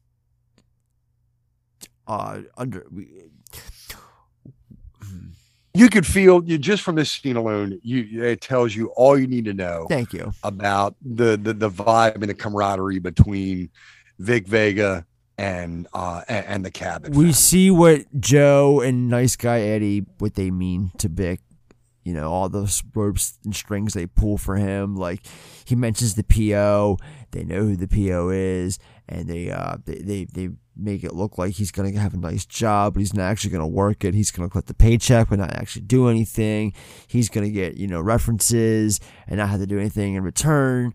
They're gonna take care of him. Yeah, they set him up as a dock worker, and the guy comes to check on him. Sorry, Seymour, we had to send him on an airstrip. Look at that, he just left. He's like, you're not even gonna work there. You're not gonna lift any crates. You're not even gonna work there. But as far as the records are concerned, you do. You get a time card punched in and out every day. And eventually, dock workers are very nice. Eventually, Vic mentions, doing a big, a serious job, and it's where you get clued in when Nice Guy, he's like, "Dad, I know you don't like using the boys on this one." That to me tells me like that he's so close he'd be like one of the compound bodyguards. Had this have been like the Corleone compound in the 40s, he'd be one of the guys close to the fucking Don. You know what I mean? And they wouldn't use him on just some heist they're going to make 60% off of, because he's one of the boys. He's closer than just a thief they got trusted with, in their book. Well, Joe's hesitant. If I'm making. And but we can tell Eddie really him and Vic are like brothers because he's just like dad. Pretty much. You know, he definitely had that camaraderie. He's just they like dad. They know they it's can Vic. trust him. Exactly. He's like, I know you have your doubts and your hesitancy about all this, but it's Vic. And, look, we got a job. We know we can trust him. He'll play by our rules. It fills one of the 5 slots you need filled. And he's just like, look, we got a job that involves 5 sense. strangers. You want in? And the scene ends. We cut to Eddie. Eddie's calling Daddy. I love how he calls Joe Daddy throughout the film. He's calling Daddy on his 1991 cellular fucking brick device about the situation. Do I sound like I'm joking? He's driving around with a cop in his trunk. That line always gets me. And he's on his way to the rendezvous because we mentioned before that he's on his way. So he gets there, and on the way there, Blonde, White, and Pink are just fucking beating Nash around. They tape him up. Let's talk about Chris Pine. Or no, Chris Penn. Chris Penn? Let's talk about Chris Penn. All right. So you mentioned the scene where he's on the phone. And I don't think he's talking to Joe. I think he's talking to Doug, the flunky, the guy that introduces these like big beggars outside. I think that's who Eddie's talking to. And then as it cuts to like the car, it cuts to Eddie's car kind of speeding down the street. You notice there's a balloon kind of floating behind him. You ever pick that up? Not a balloon, no. Yeah. So it cuts to the car, like, after he's like driving around with a fucking cop in his trunk. It's an orange balloon. That's hint number 3. It's this orange balloon. Like there's the oranges on the tail. That was your 3rd hint. Yeah, there's an orange balloon right behind Nice Guy Eddie's car as he's heading to the rendezvous. So Nice Guy Eddie, played by Chris Penn, who up until this movie to me was like Sean Penn's laughing stock little brother who played the no dancing hillbilly in Footloose. Wasn't much that, and it wasn't until after this that I finally gave At Close Range's Day in Court, and I really really liked that movie. Yeah, around the same time, he was in a film called Beethoven's Second with Debbie Mazar. That was my introduction to Chris Penn, little 8-year-old Eddie.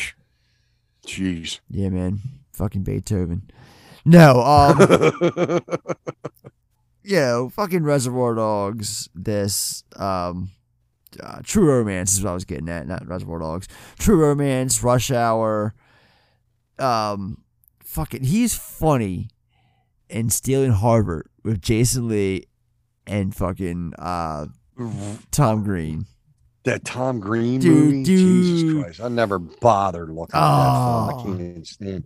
I can't stand Tom Green. Man, and he was also Stifler's dad in American Pie 2, but his shit got cut, deleted. Because I remember when they were going. Oh, was he really? Yeah, you know what? I think I remember that deleted scene. Well, when they went into production, because American Pie 2 was like one of those things that were like quick paced into production because of the success of the first film.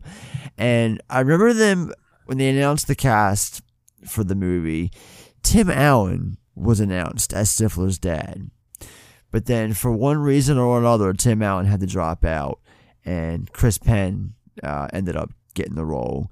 And then the film came out and nothing, no mention, not a lick of anything Stifler's father related.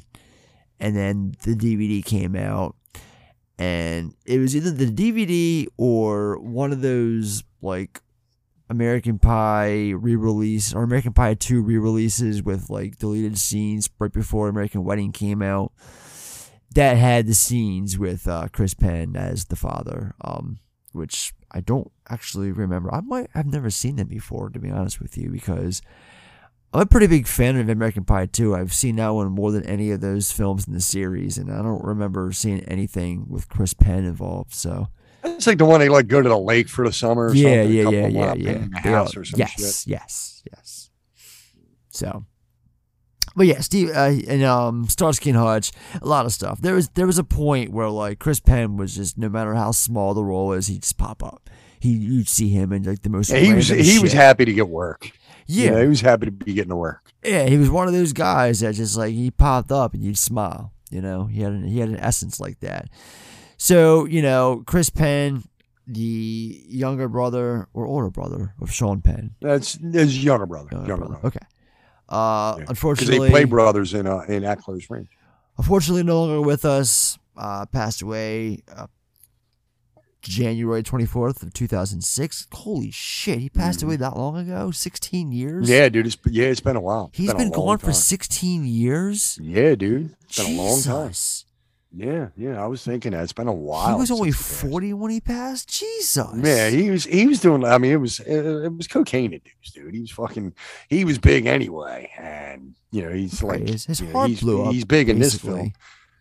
Pretty much, yeah. He was already overweight, and you know he was getting steady work. He had Hollywood money and Hollywood coke, man. And I hate to say it got the best of him. You know, Well, yeah, Chris Penn was just when he showed up. You know that at least you had a likable presence to whatever film it was or whatever project it is, because he was a likable guy. So that's just my grand take on Chris Penn's career. So, yeah, but I bet you, nice guy Eddie doesn't have mastodon tusks in his office like his father does. What the fuck is that shit, man? He's got those two big ass tusks behind his desk chair. That shit's got to be illegal. It's like $2 million worth of illegal ivory just sitting behind Lawrence Tierney. That's a representation of his masculinity. Come on, man. Right, I know. It's what yeah. The three continue beating Nash up for information until Eddie arrives, and then this is where I notice this guy enough. I'll tell you, he started the goddamn Chicago fire. That don't necessarily make it fucking so. And I remember this is where I first noticed that Blonde sitting on a hearse, because he's in the back corner where the hearse is wrapped up, and he's sitting on it. Brown's dead, but no one knows about Blue. Eddie has Blonde stay with Nash while Pink and White help him ditch the cars. He's alive or he's dead, or the cops got him, or they don't. Right. And Eddie also says that they'll call for a doctor for Orange, which is bullshit, but whatever. Blonde doesn't like alarms. That's why he went on a shooting spree. Then that's. I told them not to touch the alarm, and they did. If they hadn't done what I told them not to do, they'd still be alive. Yeah. I don't like alarms, Mr. White. So then we get the scene, the torture scene. You ever listen to K. Billy's Super Sounds of the 70s? It's my personal favorite.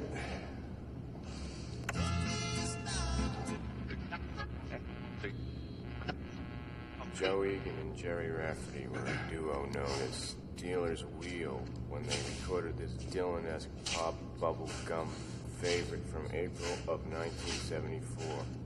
That reached up to number 5 as K. Billy's Super Sounds of the 70s continues.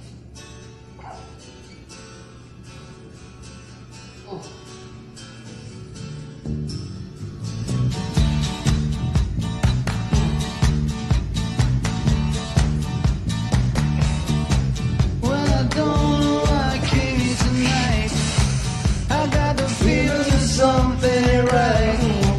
I'm so scared because I'll fall off my chair, and I'm wondering how I'll get down the stairs. Clowns to the left of me, jokers to the right. Here I am, stuck in the middle with you. Yes, I'm stuck in the middle, and I'm wondering how it is I should do. Stuck in the middle with you.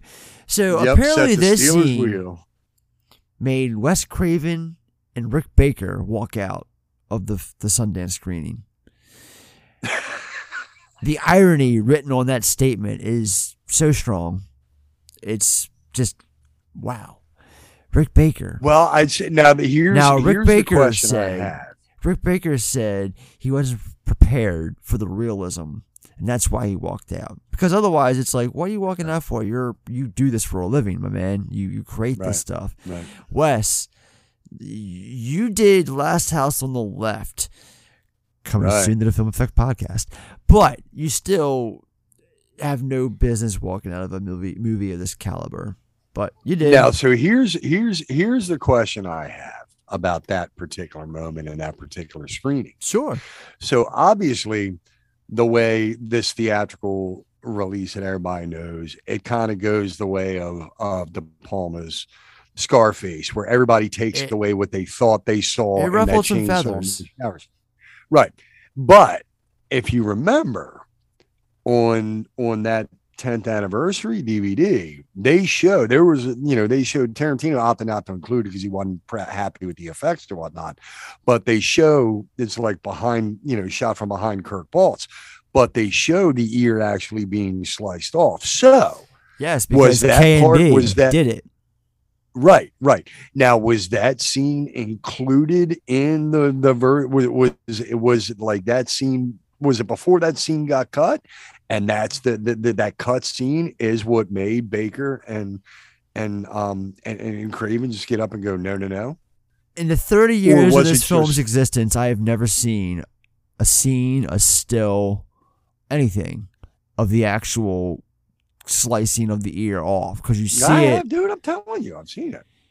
I remember it. Okay, well, you got one up on me then, because of all the prints and versions of this film I watched over the years. I've never seen. I don't think it's a Mandela effect. Never seen Marvin Nash's ear actually get cut off. What I do like though is how, like I said, he leaves it up to your imagination, like De Palma did. But the camera, what I love is how the camera just pans to the archway. Yeah. And what's spray painted over top of the doorway. I was paying attention to it, but I forgot what it says. Watch your head. Thank you.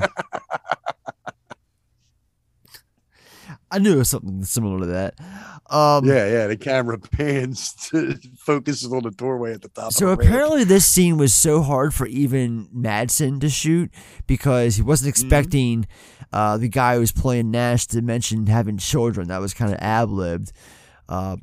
With him, in his frenzy moment before he let the Madsen's not keen on violence. As many violent characters as he played, he doesn't really take to it. So he's already uncomfortable with that, and then the fact that Kirk Baltz ad-libs like, God, please, I got kids. Madsen had just had a son. In fact, if you listen real close, when Baltz delivers that line, you can hear someone off camera very faintly, whether it's Tarantino or not, going like, oh, no, because they knew it was going to almost kind of put Madsen over the edge and fuck up the scene because he was so emotional. I mean, the horror of the scene overall, it's just, I can only imagine how, Tarantino had to have felt something from just writing it. Yeah.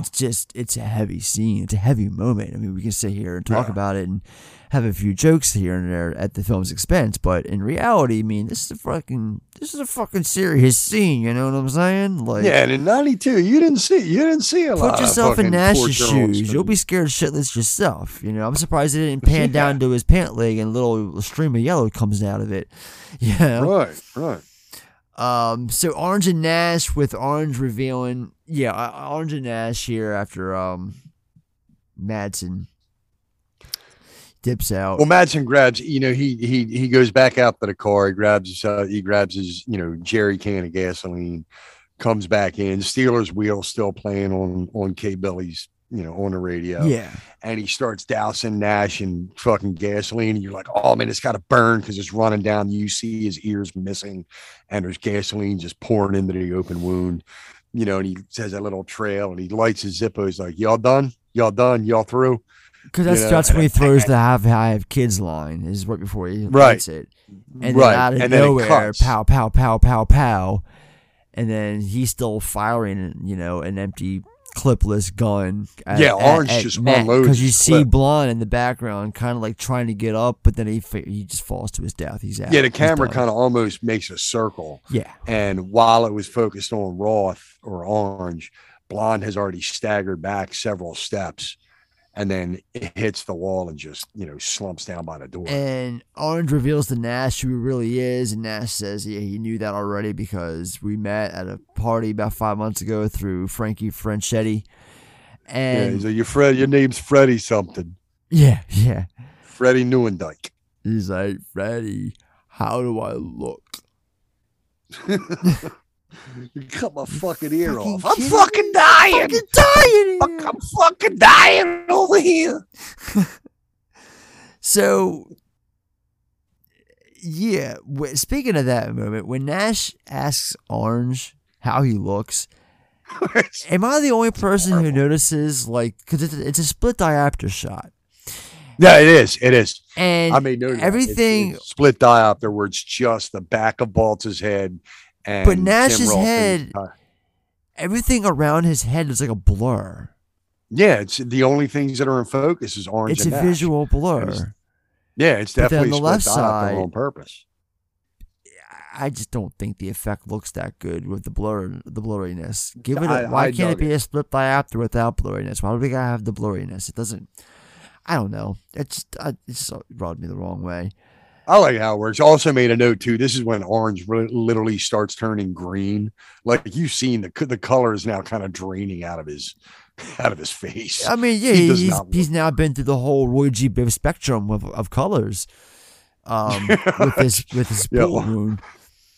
Yeah, he's orange, but there's probably easily 2 pints of his blood just right there on the floor. And Orange reveals to Nash that there's backup. There's units waiting a few blocks away. They're waiting for Joe to get there. And they're going to come crashing in. And then we cut to Freddie, his backstory. We meet his boss at the diner. Tells him about the man or the job that he's going there for, and we also hear the line, from a diddly eye Joe to a damned if I know. Once again, recycled dialogue from other films in Tarantino's career. This one being from It's a signature line though. I don't feel it's recycled. I think it's a signature line that he likes to toss out there. Because I've heard it more than just those two too. So and I use it, and it's taken to me where I made it part of my vernacular. I used to use it at work. Be like, I bet you everything did a lot of Joe to a Dan if I know you're not getting that phone at that price. So Freddie's boss is his name's Holdaway. And then what's with his attire too? Like, what am I supposed to take away from that? He's got a Che Guevara shirt on, like a communist China. Like, you know what I mean? Like, what am I supposed to take away from what am I supposed to get off a Holdaway? I mean, that's his choice of street clothes for 1992. I don't know, man. I don't know. It was like, just noticed like am I supposed to think he's a closet communist because he's got this, this commie China cap with a Che Guevara t-shirt, He's trying something. So he needs to know every little detail. Or he explains to Orange that he has to know every little fine detail there is to know about the Komodo when you're a joke when he's telling the story to, Joe. Yeah, White you tell the Vaughn. Komodo story? And it cuts right away. And it cuts to him rehearsing it over and over and over until he gets it. It's a story about the pains of being a dealer, and he's got to tell it over and over until we eventually see some funny shit that happened to you when you was doing a job, man. Yeah. Think of it like a joke. You remember the important parts, the rest you make your own. And they're at the strip club, and he's rehearsing it to him. And then we see the story. And it cuts back and forth. It cuts to he's him and John with the fucking bag, and there's like the cops, and there's the dog that's like barking, and they tell him to shut up. And the cop, this scene's weird because like he's like taking a piss, and he turns back, and they're all just like staring at him like a blank stare. Well, what I like though is like when the at first like you feel that panic he talks about where he walks into the bathroom with a satchel full of weed. Awkwardness, and exactly. Stuff, but a bunch of cops. He's like a bunch of LA County sheriffs, and he's like, they're waiting for you. He goes, nah, just a bunch of cops hanging out in the bathroom, but I'm scared shitless. And it starts off with them staring him down, and then they just pay him no mind and go back to their story. Yeah. And they sound like fucking idiots. Did you ever notice how stupid this cop sounds? Absolutely. Telling his story about the traffic stop, like Tarantino's deliberately painting the cops out to be like Keystone cops. Like, you better not. Such a goober telling a story through his sheriff's mustache. Anyway, I got my gun drawn, right? And I got to point it right at this guy. I tell him, freeze, don't fucking move. And this little idiot's looking right at me, nodding his head, yeah, and he's saying, I know, I know, I know. But meanwhile, his right hand is creeping towards the glove box. And I scream at him. I go, asshole! I'm gonna fucking blow you away right now. Put your hands on the dash. And he's still looking at me, nodding his head, you know. I know, buddy, I know, I know. And meanwhile, you know, his hand is still going for the glove box. And I said, buddy, I'm gonna shoot you in the face if you don't put your hands on the fucking dash. And then this guy's girlfriend, this real sexy oriental bitch, you know, she starts screaming at him, Chuck, what are you doing? Listen to the officer and put your hands on the dash. So, you know, then like nothing, the guy snaps out of it and casually puts his hands on the dash. What was he going for? His fucking registration. Ha! You're kidding. No, man, stupid fucking citizen doesn't know how close he came to getting blown away. That close, man. So, this is a good point to talk about Tarantino and the element of time in his movies, because this is a fine example all over the place. Now, my first Tarantino film was Pulp Fiction, and I don't think I've ever been more confused at a first time viewing than I was the first time I watched Pulp Fiction, because I'd never seen something like that in the way he plays with time. He plays with there's it. not a linear. There. I don't think he's told a linear story to date. Anything. Death Proof? I've only seen Death Proof once in the theater. Is that consistent? Well, I guess it's close. It's about as close to linear as you would get. Maybe, I would say, when it comes to, you know, his catalog, because even Once Upon a Time in Hollywood, right, we know plays, that. you know, a good bit linear, but it still bounces, you know, flashbacks and, you know. Well, regardless, it's something about his movies I've always grown an appreciation for, and I anticipated. I enjoy that, you know, his just hesitancy to stick to a particular flow of time. Like, he's just all over the place. and one, you know, another one who used to do it, maybe not quite so much anymore, kind of like keeps the viewers on the edge of their feet. Right, exactly. Like Guy Ritchie likes to do that too, where he's like, let me show you the outcome early so that you're on the edge of your toes to see how we got there. Right. And that's really going to make you think. You don't want, I'm going to forget about how it ends. Here's how it ends. Now I'm going to make you question how we got there, and I'm going to keep shaking the rug out from under you. Yeah. You know, I mean, he wants his audience to know every fine, you know, nook and cranny to the story, every little detail there is through this, you know. And it's just, I think it's a fun way of him, you know, explaining his stories, being a storyteller. You're taking your viewers or whoever wants to listen to the story you're trying to tell, you're taking them on a journey. And I think this is just unique. Yeah. This is Tarantino's unique way of just taking us on a magic ride. He's always done it in all of his movies, and it's something I anticipate when I watch a Tarantino film, you know. Man, it definitely, I mean, it works. It works. Yeah, absolutely. He finds a way to bounce staples. that, you know, and he finds just the right moments to bounce you from here to here and back with just the right amount of information from the past, the future, and the present. It's like, you know, I would love to see an outline of his screenplay. Christ, it probably looked like that meme from Always Sunny with Charlie Day and the goddamn strings on the board. Oh, yeah. Pepe. He was Pepe. So Orange gets picked up by White, Pink, Eddie. Before he leaves,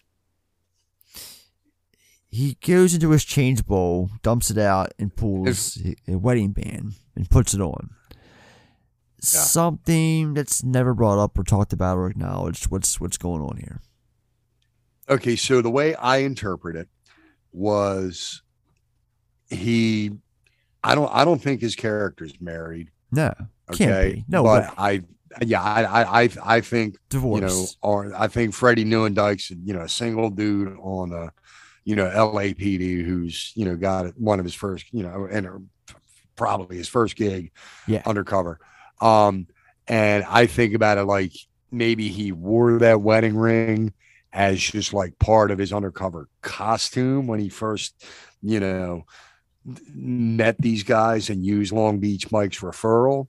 And he almost walked out without it because he's not used to wearing it. And he goes back to put it on so as not to raise any questions from, you know, Joe and the rest of the gang as to, you know, where's your wedding ring this time around?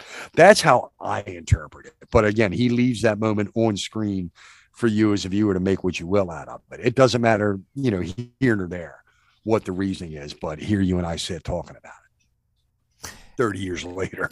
Yeah, because honestly, it's not something that's really talked about that often when you talk to people about this film. It's no one ever brings up the wedding band, and you know, it's it had me scratch my head the first couple viewings, but I think what I've settled in on is that, you know, initially Freddie wore this, you know, undercover as whoever he was when he met Big Joe and, you know, Larry Dimmick and the rest of the gang.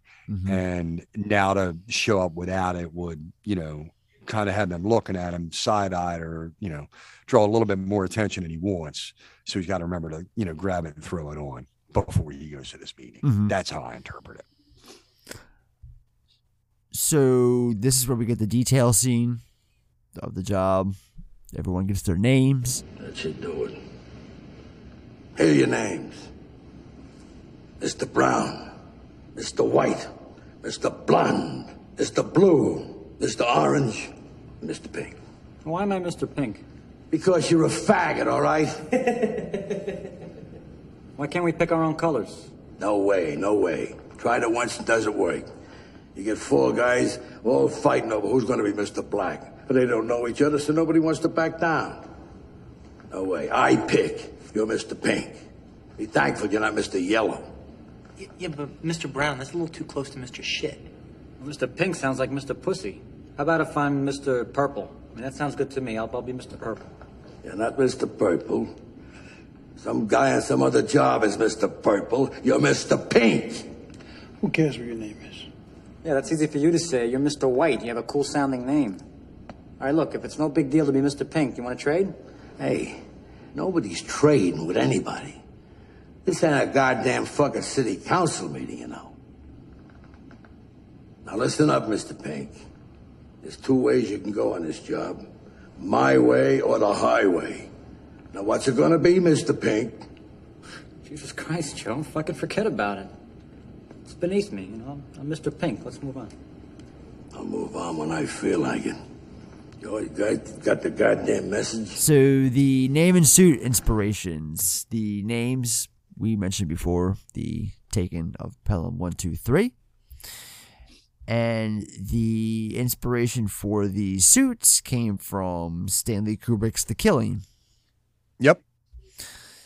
So, knowing that, just... That's on HBO Max, by the way, if you haven't seen it is awesome. It just makes me... I believe it's under the I believe it's under the Turner Classic Movies Hub, but yeah, awesome. It's there. It makes me love and appreciate Tarantino so much more. Like, just stuff like that. I'm a sucker for just, you know, old nods, for just old school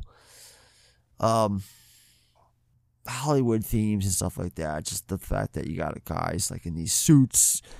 There's just something empowering about all these guys in matching, you know, dressed down suits. Yeah, it works. I mean, you know, if your job is professional thief, that works as your work uniform. Something just tells me that's your uniform for the job. Right. Like at least ever since 1992, it's the way it's always stuck. You know, I remember specifically one Christmas, you know, Mom asked what I wanted. It's like around 94. I remember I was living in Georgia. I'm like, Mom, I really wanted, you know, a nice tailor. I want to have a good suit. I want a nice tailored suit. And she set it up for me to go get fitted at, like, you know, I don't even think Men's Warehouse was around, but I went and got my Reservoir Dogs suit. I had it nice and tailor fitted when I was 22 years old. Of course. Yeah, I wore that something. I think I still got a black suit in the closet, my skinny black tie. I could suit up at any point in time. Man, he's got photos of me dressed like that. Like I'll put it on when we either watching the Blues Brothers or this. I put my suit on to watch the movie. And then we got Orange and White watching the bank like a little stakeout beforehand, scooping the place out, going over the rolls. I love how this scene ends. I'm hungry. Let's go get a taco. I'm hungry. Let's get a taco. And then we see White and Orange's getaway, and this is where we see Mr. Brown die and Orange gets shot. So this is where we see the actual shooting that takes place. And yeah, White, the Brown's driving. It looked like a Gran Torino. You know, he probably got around the corner of the bank and he just starts going blind because the blood's in his eyes. Yeah. And and he just fucking crashed into the car. The look on Orange's face when he kills the civilian who shot him, it's like, oh, fuck. You shot me, yeah, because they go to jack the car. You shot me first, god damn it. Yeah, they go to jack this lady's car. She reaches into her purse, pulls out a snub nose, just shoots Orange right in the belly. Yeah, no one was all this time he thought he like took that. a shot, you know, at the heist or whatever. Now you find out he took the shot just trying to steal a car from, you know, a soccer mom. So they are returned to the warehouse where Orange tries to convince them that Blonde planned to kill them all and steal the diamonds for himself. This is where Eddie comes in, and he's like, what, defending him? And shoots Nash, kills him. So Nash is out. And he flat out says, Orange, you're fucking lying. You're a fucking liar. Explains to him that Blonde was a longtime friend of his father's. Once did 4 years in prison for him. 4 years in the joint for him. Instead of saying his name, he could have decided. What they dangled in front of him. He never said anything. And now that we made good on our commitment to him, he's just going to decide out of the fucking blue to rip us off. Why don't you tell me what really happened? And then Joe arrives and announces, "What for? To just be more bullshit." Says the police killed Blue, but before Joe can execute Orange, who he suspects is a traitor, White intervenes, holds him at gunpoint himself, insists that he doubts Orange is responsible. Eddie promptly aims at White. Mexican standoff here. Yeah, I was gonna say we got our classic Tarantino Mexican standoff, man. Tarantino Mexican standoff. Wouldn't be a Love that Tarantino Mexican film standoff. without one. Nope. Larry, stop pointing that fucking gun at my dad! Bang, bang, bang, bang, bang. And then, yes, both Joe and Eddie are killed, and White and Orange are hit. And then Pink, the only uninjured person, takes the diamonds and flees as White cradles the dying Orange in his arms. Well, he doesn't have the diamonds. He just screams. He flees. And we suspect that he has the diamonds because he has them stashed somewhere. Orange confesses that he is an undercover officer. White, pretty pissed off at the betrayal, slowly presses his gun. He's like weeping to himself. Weeping. Like man crying. Presses the gun. Fucking the Orange's chrome dome in the fucking background. Yeah, it's pressed right up to his cheek. Oh, man. Cop storm the warehouse. Order White to camera, drop the gun. Camera pans up. And all you're focused on, because it's a medium shot of White cradling Orange's head with the gun to his cheek. We just hear one gunshot, which indicates that he shot Orange in the head, and then we hear other gunshots unload, and all we see is just Harvey Keitel just fall back. He falls back out of frame. End of the movie. I'm in the coconut, baby. Is Quentin Tarantino's Reservoir Dogs from 1992. All right, time for the $1 million question. What? Who shot Nice Guy Eddie? I'm not answering this question, man. I'm not answering this question. Dude, you know, it became such a thing. I remember watching an interview. Oh, yeah, it did. That's why I said Robert I'm not Rodriguez. Yeah, there was an interview with Robert Rodriguez from Sundance around like 94, 95. And it might actually be on that 10th anniversary day. But he's got a T-shirt on that says "Who Shot Nice Guy Eddie?" Now it was like a long. You know the story behind what you know how everything panned out. You know how this went down, or can I tell you? It's probably my trivia tidbits, but go on if you want. Let me tell the story. So, his squib went off early, so Penn had to fall, right? And I distinctly remember, like, I turned Big Daddy on to Tarantino. I showed him this film, and I got him into the whole, nice guy thing. And nobody, even me and Justin, would have at length discussions about it for years. But I remember on that 10th anniversary disc, when you put the bonus disc in, right? And it wasn't a full motion, startup menu, but it wasn't a static menu either. It was a shot of that Mexican standoff. It was a wide shot. Okay. And my Big Daddy is the one that points this out, is you see, like, there's lines drawn as, to where the gunshots ultimately go. And there's like a flash of a dotted line coming from White's gun to Eddie. So what they wound up having to do, because Penn's squib went off early, like, they worked it into being like Mr. White shot Eddie on his way down after, Gotcha. You know what I mean? But it wasn't like, it had been a long running thing for years. Who shot Nice Guy Eddie? And it legitimately was a special effects gaffe that caused it to happen on screen. They made fucking t-shirts out of it. And then he just kind of put it to bed with that 10th anniversary release. If anybody's got that, throw in your second disc and watch that menu before you can, select your features and stuff. And you'll see what I mean about the dotted line. But yeah, ultimately Mr. White shoots Nice Guy Eddie.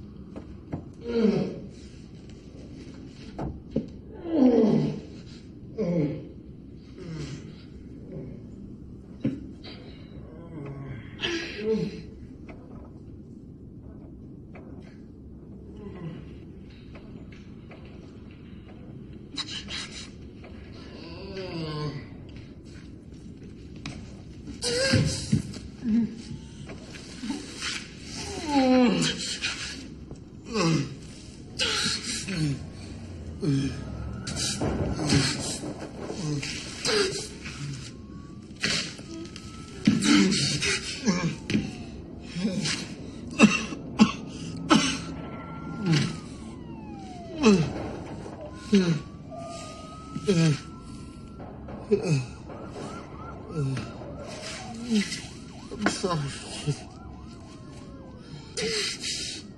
Looks like we're gonna do a little time.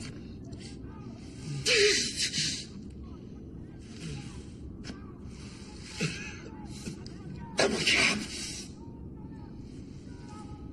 Mary.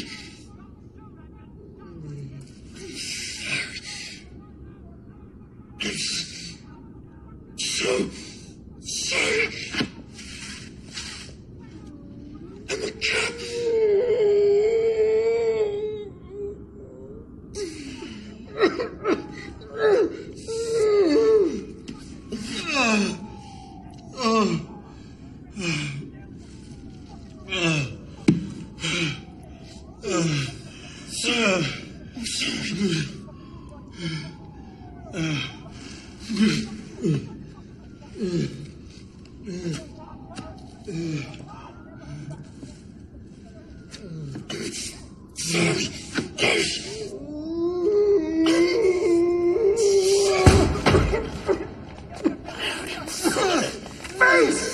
Drop the fucking gun, buddy! No! Put the gun down!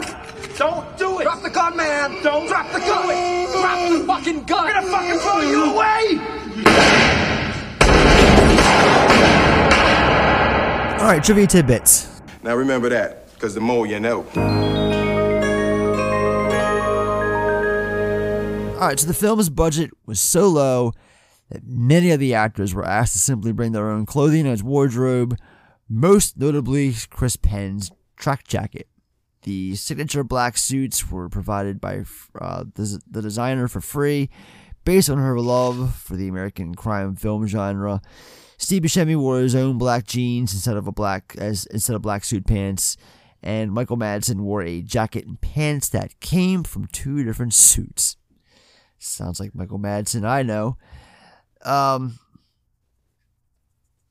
Madonna, who is the main topic of the opening conversation, really liked the film, but refuted Quentin Tarantino's interpretation of her song Like a Virgin. She gave him a copy of her erotica album, signed to Quentin, "It's not about dick, it's about love, Madonna." The budget wouldn't cover police assistance for traffic control, so in the scene where Steve Buscemi forces a woman out of her car and drives off in it, he could only do so when the traffic lights were green. According to the interview on the DVD, Michael Madsen says that Kirk Baltz asked to ride in his trunk. You told the story already. Tim Roth refused to read for the film.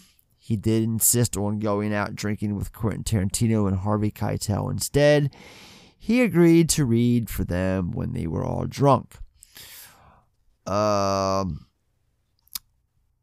with, I'm sorry, it was a lot lower than what I said. I said 300 grand, it's 30 grand. Armed with 30 grand and a 16 millimeter camera, Tarantino was going to set them at the picture, black and white, friends, including Lawrence Bender as characters and yada yada.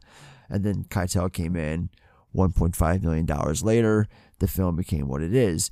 Tarantino wanted James Woods to play a role in the film and made him 5 different cash offers. Woods' agent refused the offers without ever mentioning it's Woods, as the sums offered were well below Woods' usual salary. When Tarantino and Woods later met for the first time, Woods learned of the offer and was annoyed enough to get a new agent. Tarantino avoided telling Woods that which role was offered because the actor who played the role was magnificent anyway. It has been speculated that the role to which Tarantino was referring to was Mr. Orange. It was the very first screening of the film that was shown at Sundance, where Tarantino stood up in the middle of the movie and told them to stop projecting due to the fact that the entire film was shot in widescreen and the projector was only had normal sized lens, so it wasn't meant for widescreen. So half of whatever was shot wasn't on screen. On a day off during the shoot, Lawrence Tierney was arrested for allegedly pulling a gun on his nephew, Michael Tierney. According to Quentin Tarantino, Tierney was taken from his bail arrangement to the set. That doesn't surprise me, man. That guy's got some crazy stories. Like, everybody's ever worked with him is scared they're going to kill him. Yeah. You hear that story about when he was on Seinfeld? He was supposed to have a recurring role as Elaine's dad. But apparently when he did that one episode, they saw him steal like a fucking kitchen knife from the set and stash it in his jacket before he did a scene. Everybody's like, they're like, oh, I don't think this Lawrence Tierney guy's I don't think he's 100%. Not at all.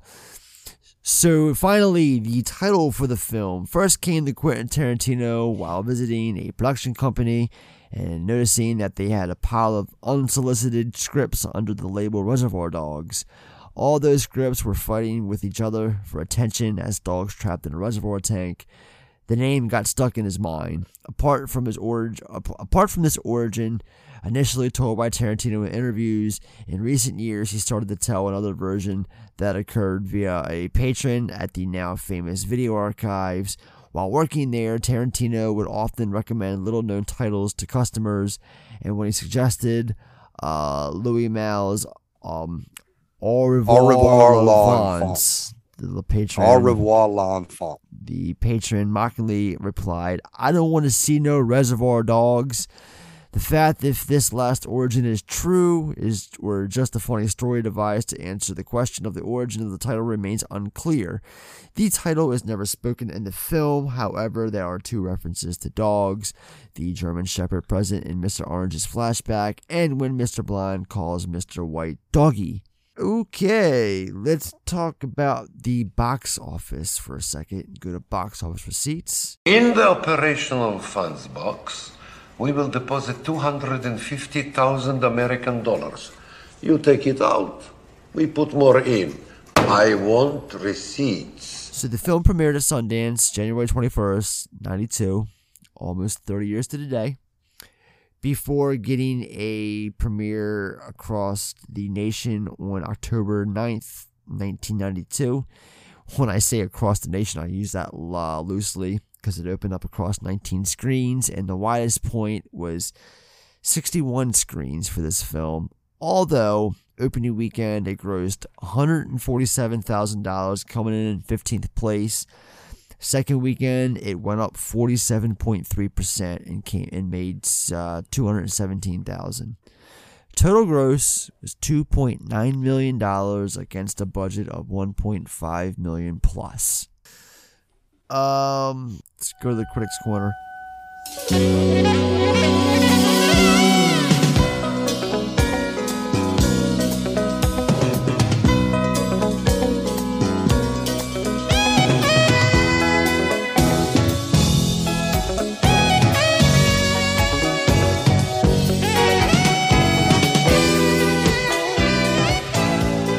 The film has a Rotten Tomatoes score of 92% based on 71 reviews, with the critical consensus saying thrumming with unintelligent. Thrumming or thrumming? What the hell is that word? I've never seen or heard that word before. THRUMMING. Yeah, I've never used the word thrumming in my life. But thrumming with intelligence and energy, Reservoir Dogs opens Quentin Tarantino's filmmaking career with hard-hitting style. Metacritic, it's got a score of 79 out of 100 based on 24 critics' reviews, indicating generally favorable reviews. Empire Magazine named it the greatest independent film ever made. New York Daily News compared the effect of Reservoir Dogs to that of the 1895 film L'Arrivée d'un train de gare de la Ciotat. I'm going to butcher that name, I just did. When audiences supposedly saw a moving train approaching the camera and ducked. They said that Reservoir Dogs had a similar effect and people were not ready for it. Vince Canby of the New York Times enjoyed the cast and the usage of non-linear storytelling. He similarly complimented Tarantino's directing and liked the fact that he did not often use close-ups in the film. LA Times also enjoyed the film and the acting, particularly that of Buscemi, Tierney, and Madsen, and said Tarantino's palpable enthusiasm, his unapologetic passion for what he's created, reinvigorates this venerable plot, and mayhem aside, makes it involving for longer than you might suspect. Let's see, one more. The Washington... No, Eaves. Let's talk about Eaves and what he thought. He was less enthusiastic. He felt that the script could have been better, and said that the film feels like it's going to be terrific, but Tarantino's script does not have much curiosity about the characters. He also said that Tarantino has an idea and trusts that idea to drive the plot, and he gave the film 2.5 stars out of 4 and said that while he enjoyed it and that it was a very good film from a talented director, I liked what I saw, but I wanted more. Can't blame him. He probably wants that heist. Yeah, that's what I'm thinking. But I mean, you would figure Eaves would get that. I know now that the heist is completely unimportant to the story being told. I mean, initially, yeah, when you think that's what you're getting, especially you never seen it before, you read the back of the box, you're like, oh, cool, a heist movie. Then you never see the fucking heist. You don't need to. It's your MacGuffin. All right, let's talk pros and cons. Before I take on any job, I look at it the same way as it takes to make the thing. Positive versus negative. Now, you mix a little bit of this with a little bit of that, and you get a reaction. All right, let's do pros first. For me, I wrote down Tarantino's attention to details Although controversial and sometimes crass, I appreciate the realistic dialogue throughout. Comedy is important. Stellar beginning to a legendary career.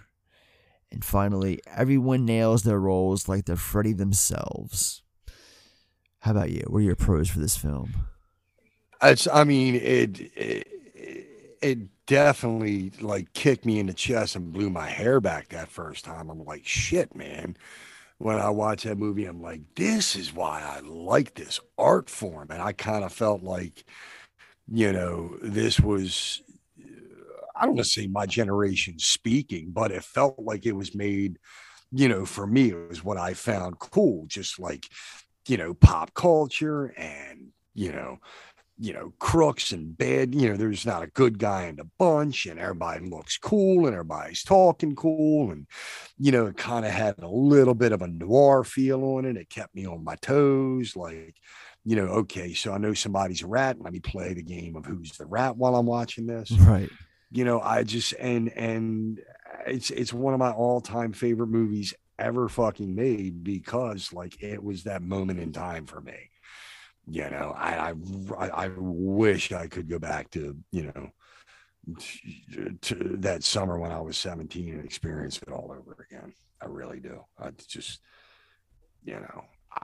and that's I have no cons. I can't say anything negative about this film. I fucking love this movie. I can't say a negative thing about it. It's gotten a lot of slack. And like we said before, it's definitely an unpolished gem. But again, it's his independent. It's his first one. It doesn't have the, the studio sheen behind it. And that's what helps it fucking work is that low budget feel. And, I didn't realize at the time that, he was not giving nods to De Palma and, Kubrick and Scorsese, but I felt their presence without realizing they were there. Does that make sense? You know what I mean? Mm-hmm.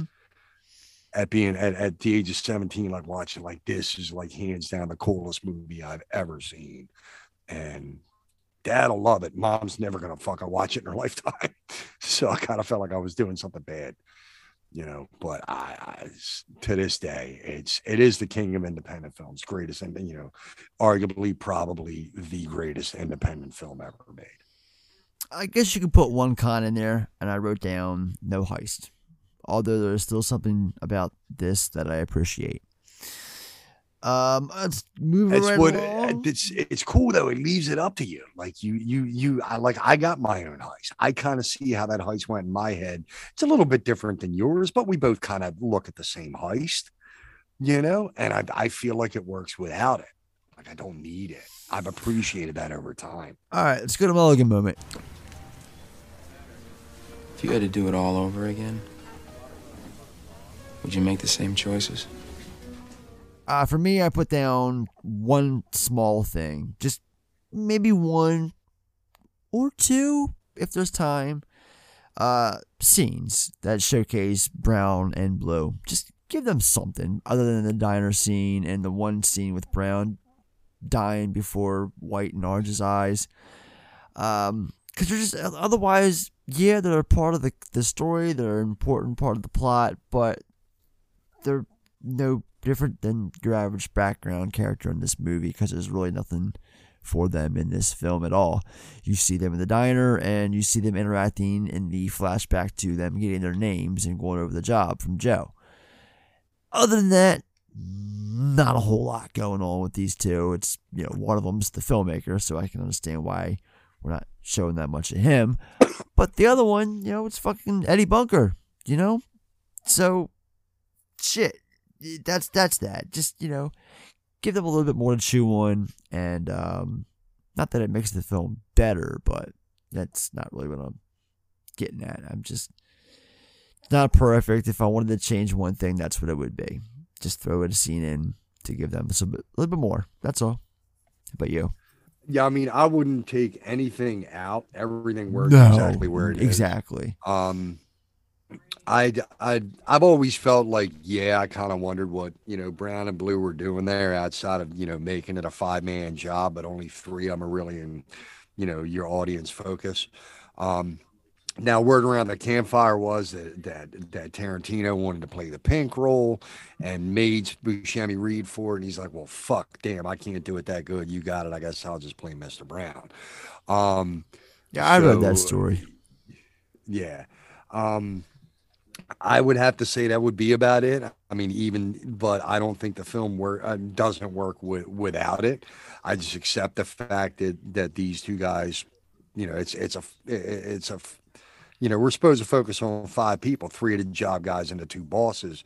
So we got 2 jobbers that are just going to kind of go by the wayside when you got to deliver a 90-minute film. And I'm okay with that. Yeah, okay. Finger looking good. It's finger licking good. So hard to pick. It is so hard to pick one. Probably if I had to pick it, if like some of our characters in this film, you put a gun to my head, probably gonna go with the first scene between White and Pink in the embalming room. Just when they both get back to the rendezvous and just their back and forth, this kind of macho attitude that the grandstanding, this like this macho demeanor between Keitel and Buscemi, for those like 5 to 10 minutes, they're kind of like they're just trying to outact one another, and it's just so fucking awesome to see and watch done right before your eyes, because they're just so fucking. They're just 2 actors that are just incredible. They are incredible, and they're just giving it their all to each other. And I believe it. I'm eating up every fucking moment of it. So that's mine. I'm probably gonna catch a little bit of flack for this, but for me, it's the Steelers wheel segment. I mean, it's to this day I can't hear that song without seeing, Michael Madsen dancing his little jig with a straight razor. Like that scene was just so uncomfortably iconic that it's now burned that image in my head. It'll be there for life. And it drove 2 acclaimed filmmakers to get up and walk out of a Sundance screening. I didn't know that. But it's just like that. And it's not because like I'm big on torturing cops. Don't get me wrong. No, I just think that like just the impact and the gut punch that scene delivers, but also set to this was normally a happy, peppy little song, and arguably the most uncomfortable moment you're ever going to witness in your life. That juxtaposition is just, it works, but it shouldn't. The song makes the scene harder to watch. It does, because you're kind of tapping your toes and you're like, oh, fuck, this dude's getting shredded to ribbons. Yeah. It's just, to this day, I'm just always that. And, the whole diner scene, for everything from, spinning from the opening shot to, the Reservoir Dogs title card landing mid credits. If you want to, lump, that the diner in the alley is one scene and this, but yeah, the Steelers wheel segment is hands down my finger licking good. Runner up is going to be the opening 5 minutes. All right, let's talk about our MVPs of the movie, shall we? All right, now you might think I'm a little biased, but I take my job as a presenter very seriously. I will show no favoritism. I am here to honor excellence. And the most valuable player is... You go first. Who's your MVP of this movie? Tarantino. I mean, he kicked that door down and said, listen to my voice. I've got fucking stories to tell, and this is how I'm going to tell them, and just like, I'll be damned if those of us in the know didn't stay. The cool folks stood up and took notice right the hell away. Yeah, Tarantino's your MVP in this, because you talk about one hell of a gang-busting debut, inaugural film. I mean, I wouldn't count that my best friend's birthday thing, which had like, Roger Avery's got 15, 20 minutes of it somewhere on VHS. But no, this was his first one. And like, he made his name known. Like, I am the new Hollywood. This is called independent cinema. That's why he's my MVP. Again, another fucking hard one. It is. It's a tough decision to make. I see how you came to yours. Tarantino makes all the sense in the world. Probably would put him on there as mine if it weren't for the fact that Harvey Keitel is just a little bit better in this movie than he is. And I just think he is just, as far as acting goes. Oh yeah, don't get me wrong. I'm not talking about Tarantino's acting. No. You're not wrong for giving your answer, though. I'm just trying to make that a point. But what I'm saying is, acting aside, just as far as acting goes, no one is on the same level as Keitel in this. Everyone's on their A game, but Keitel is on his fucking A game. You know, he's the most at this 10 point. Steps ahead of everyone else. Your most seasoned person in the cast, and if anybody knew what he had in his hands as being a piece of coal that is going to eventually become a diamond, it was that guy. So he went all for it, and it shows. And I agree with you. I can't say that I had seen him deliver a performance that good prior to this, and I can't think of a performance, even great performances afterwards. I don't think anything has come as close as to what he delivers here as Mr. White. I mean, it's no Sister Act, but this shit is just no. It's all time stuff. It's an all time effort from Harvey Keitel in this. I love it to death. It'll just be implanted in my head forever and ever and ever. I'm good with that. The one that comes close and makes a good second runner up is his performance in Abel Ferrara's Bad Lieutenant, because he does, he plays a very despicable role. Oh yeah, he does. To do some pretty fucked up shit on screen for the sake of the art. He goes ahead and does it because he loves the art he's delivering. But I mean, it's a close runner up, to what he delivers here in Reservoir Dogs. I mean, even, Mean Streets and Taxi Driver. Yeah, they make the top 5, but he outdoes himself with this role compared to, Sport and your lead in Mean Streets. All right, final thoughts. I say we tie a bow on it and put her to bed. Final rating. Final rating too. So I went ahead and gave this 5 stars. Yeah, me too. I would 5. It's always been a 5 out of 5 for me.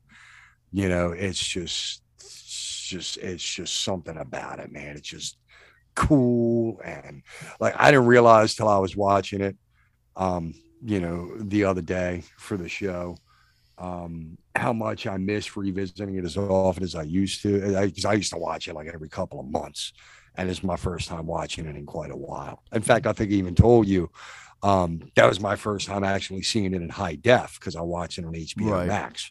Up until then, the best I had was that 720 DVD, the 10th anniversary. I mean, it's so it popped even more for me. And I'm just like, I turned to me and I'm like, I just realized I know this movie from beginning to end by heart. Like I caught myself saying the dialogue is different characters. This was one that I didn't realize I could do that with till the other day. Yeah, it's brutal. It's in your face. It's memorable. It's incredible. It's excellent. It's so much about this film. I can't just. There's never going to be a film like this. As far even even for a first time filmmaker, you're never going to get a film out the belt, out of the way, just like this. I can't never think of It'll never anybody happen.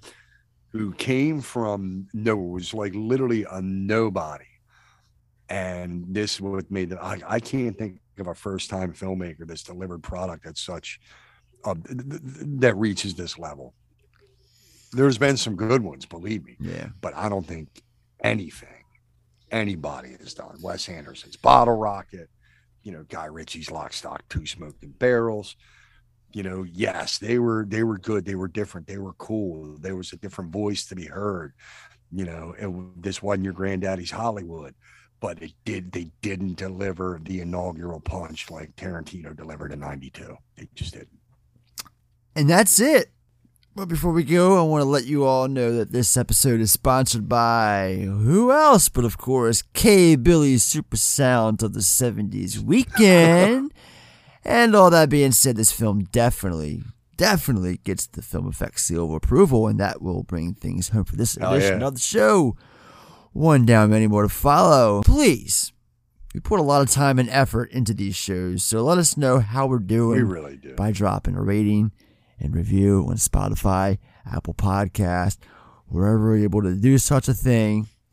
It helps us know how we're doing. Show up on your socials, leave a comment. We can't, you guys get to hear us every week. We can't hear you unless you. We want to know how we're doing. It helps us know we really do. that. And it helps us get noticed through this thing called an algorithm, guys. So the more people talk about the Film Effect, the more these platforms that are hosting us are like, hey, more people are talking. Let's push this to more and more people. That's how it works. All you gotta do is spark up a conversation, hit the play button more than once, and just let the system work itself out. But seriously, just in any way you can support the show, do so. We have merch at tpublic.com/user/the Film Effect podcast. No, /Film Effect podcast. We're on Facebook and Instagram. Follow us on there. We're at Sean. That's going to be the Film Effect Podcast. And we are on Twitter, where please, guys, give us a follow on there. We're trying to get that follow count up. Where can we be found on Twitter? At Film Effect Pod. All right. And this is a new one for us, so check it out if you will. We are on Tick and Tuck, doing our thing there. Where can they find us at on that platform? Is that at Film Effect Podcast? There you go. And real quick, short and sweet emails, where can they be directed to? The Film Effect Podcast at gmail.com. All right. Don't forget to check out our backlog. Don't forget to check out our backlog of previous episodes on our website at podpage.com/the-film-effect-podcast. Coming up on the 1 year mark in a few weeks. So many shows. This is episode 74, so we have 73 others to check out right there. Coming up, and if you subscribe to our new Patreon, you get some bonus episodes, and everybody's going to get access just to. About to mention that, guys. We have a Patreon. You can really, really help us by supporting the show through that. Yeah, different tiers. It's really we're not asking. We're not asking for a whole lot from you guys. But for those who do want to kick in a little extra, it's a way for you to join the show. But for those who definitely do kick in, you're going to get some perks, a little extra. So check us out on there, patreon.com/the Film Effect Podcast. We'll be back. Yeah, we just worked up a newsletter. I'm proud of that. There's a lot of stuff on there. So check us out next week, guys. We come back at you talking about a film that you all voted last month on the Twitter poll, because we do those once a month on Twitter. Follow us on there once again at Film Effect Podcast, or at Film Effect Pod. Next Tuesday, or this coming Sunday, if you're a Patreon member, we will be covering a random sequel, but still one of my favorites from the franchise. We're going to Elm Street, guys. Us and the Dream Warriors, and talking about Elm Street 3, The Dream Warriors, is our episode next week, as voted by the viewer, as voted on by the audience on Twitter. It's gonna be a fun one. I love Dream Warriors, I really do. So that was first one I ever saw in the theater. Yeah, so it's gonna be a fun episode. So Socials, check. Patreon, check. Backlog, check. Yeah, other than that, thank you guys for listening, for real, everything. And we do it for you, and we're gonna keep on keeping on. So until next week, when we travel to Elm Street, Sean, do the damn thing. All righty, gang. Ed and I shall see y'all next time when the theater lights go dim and the opening credits begin to roll. Fuck you, Yankee Blue Jeans. I'm Ed. That's Sean. It's been fun, but now it's done. Bye, Felicia. See you guys.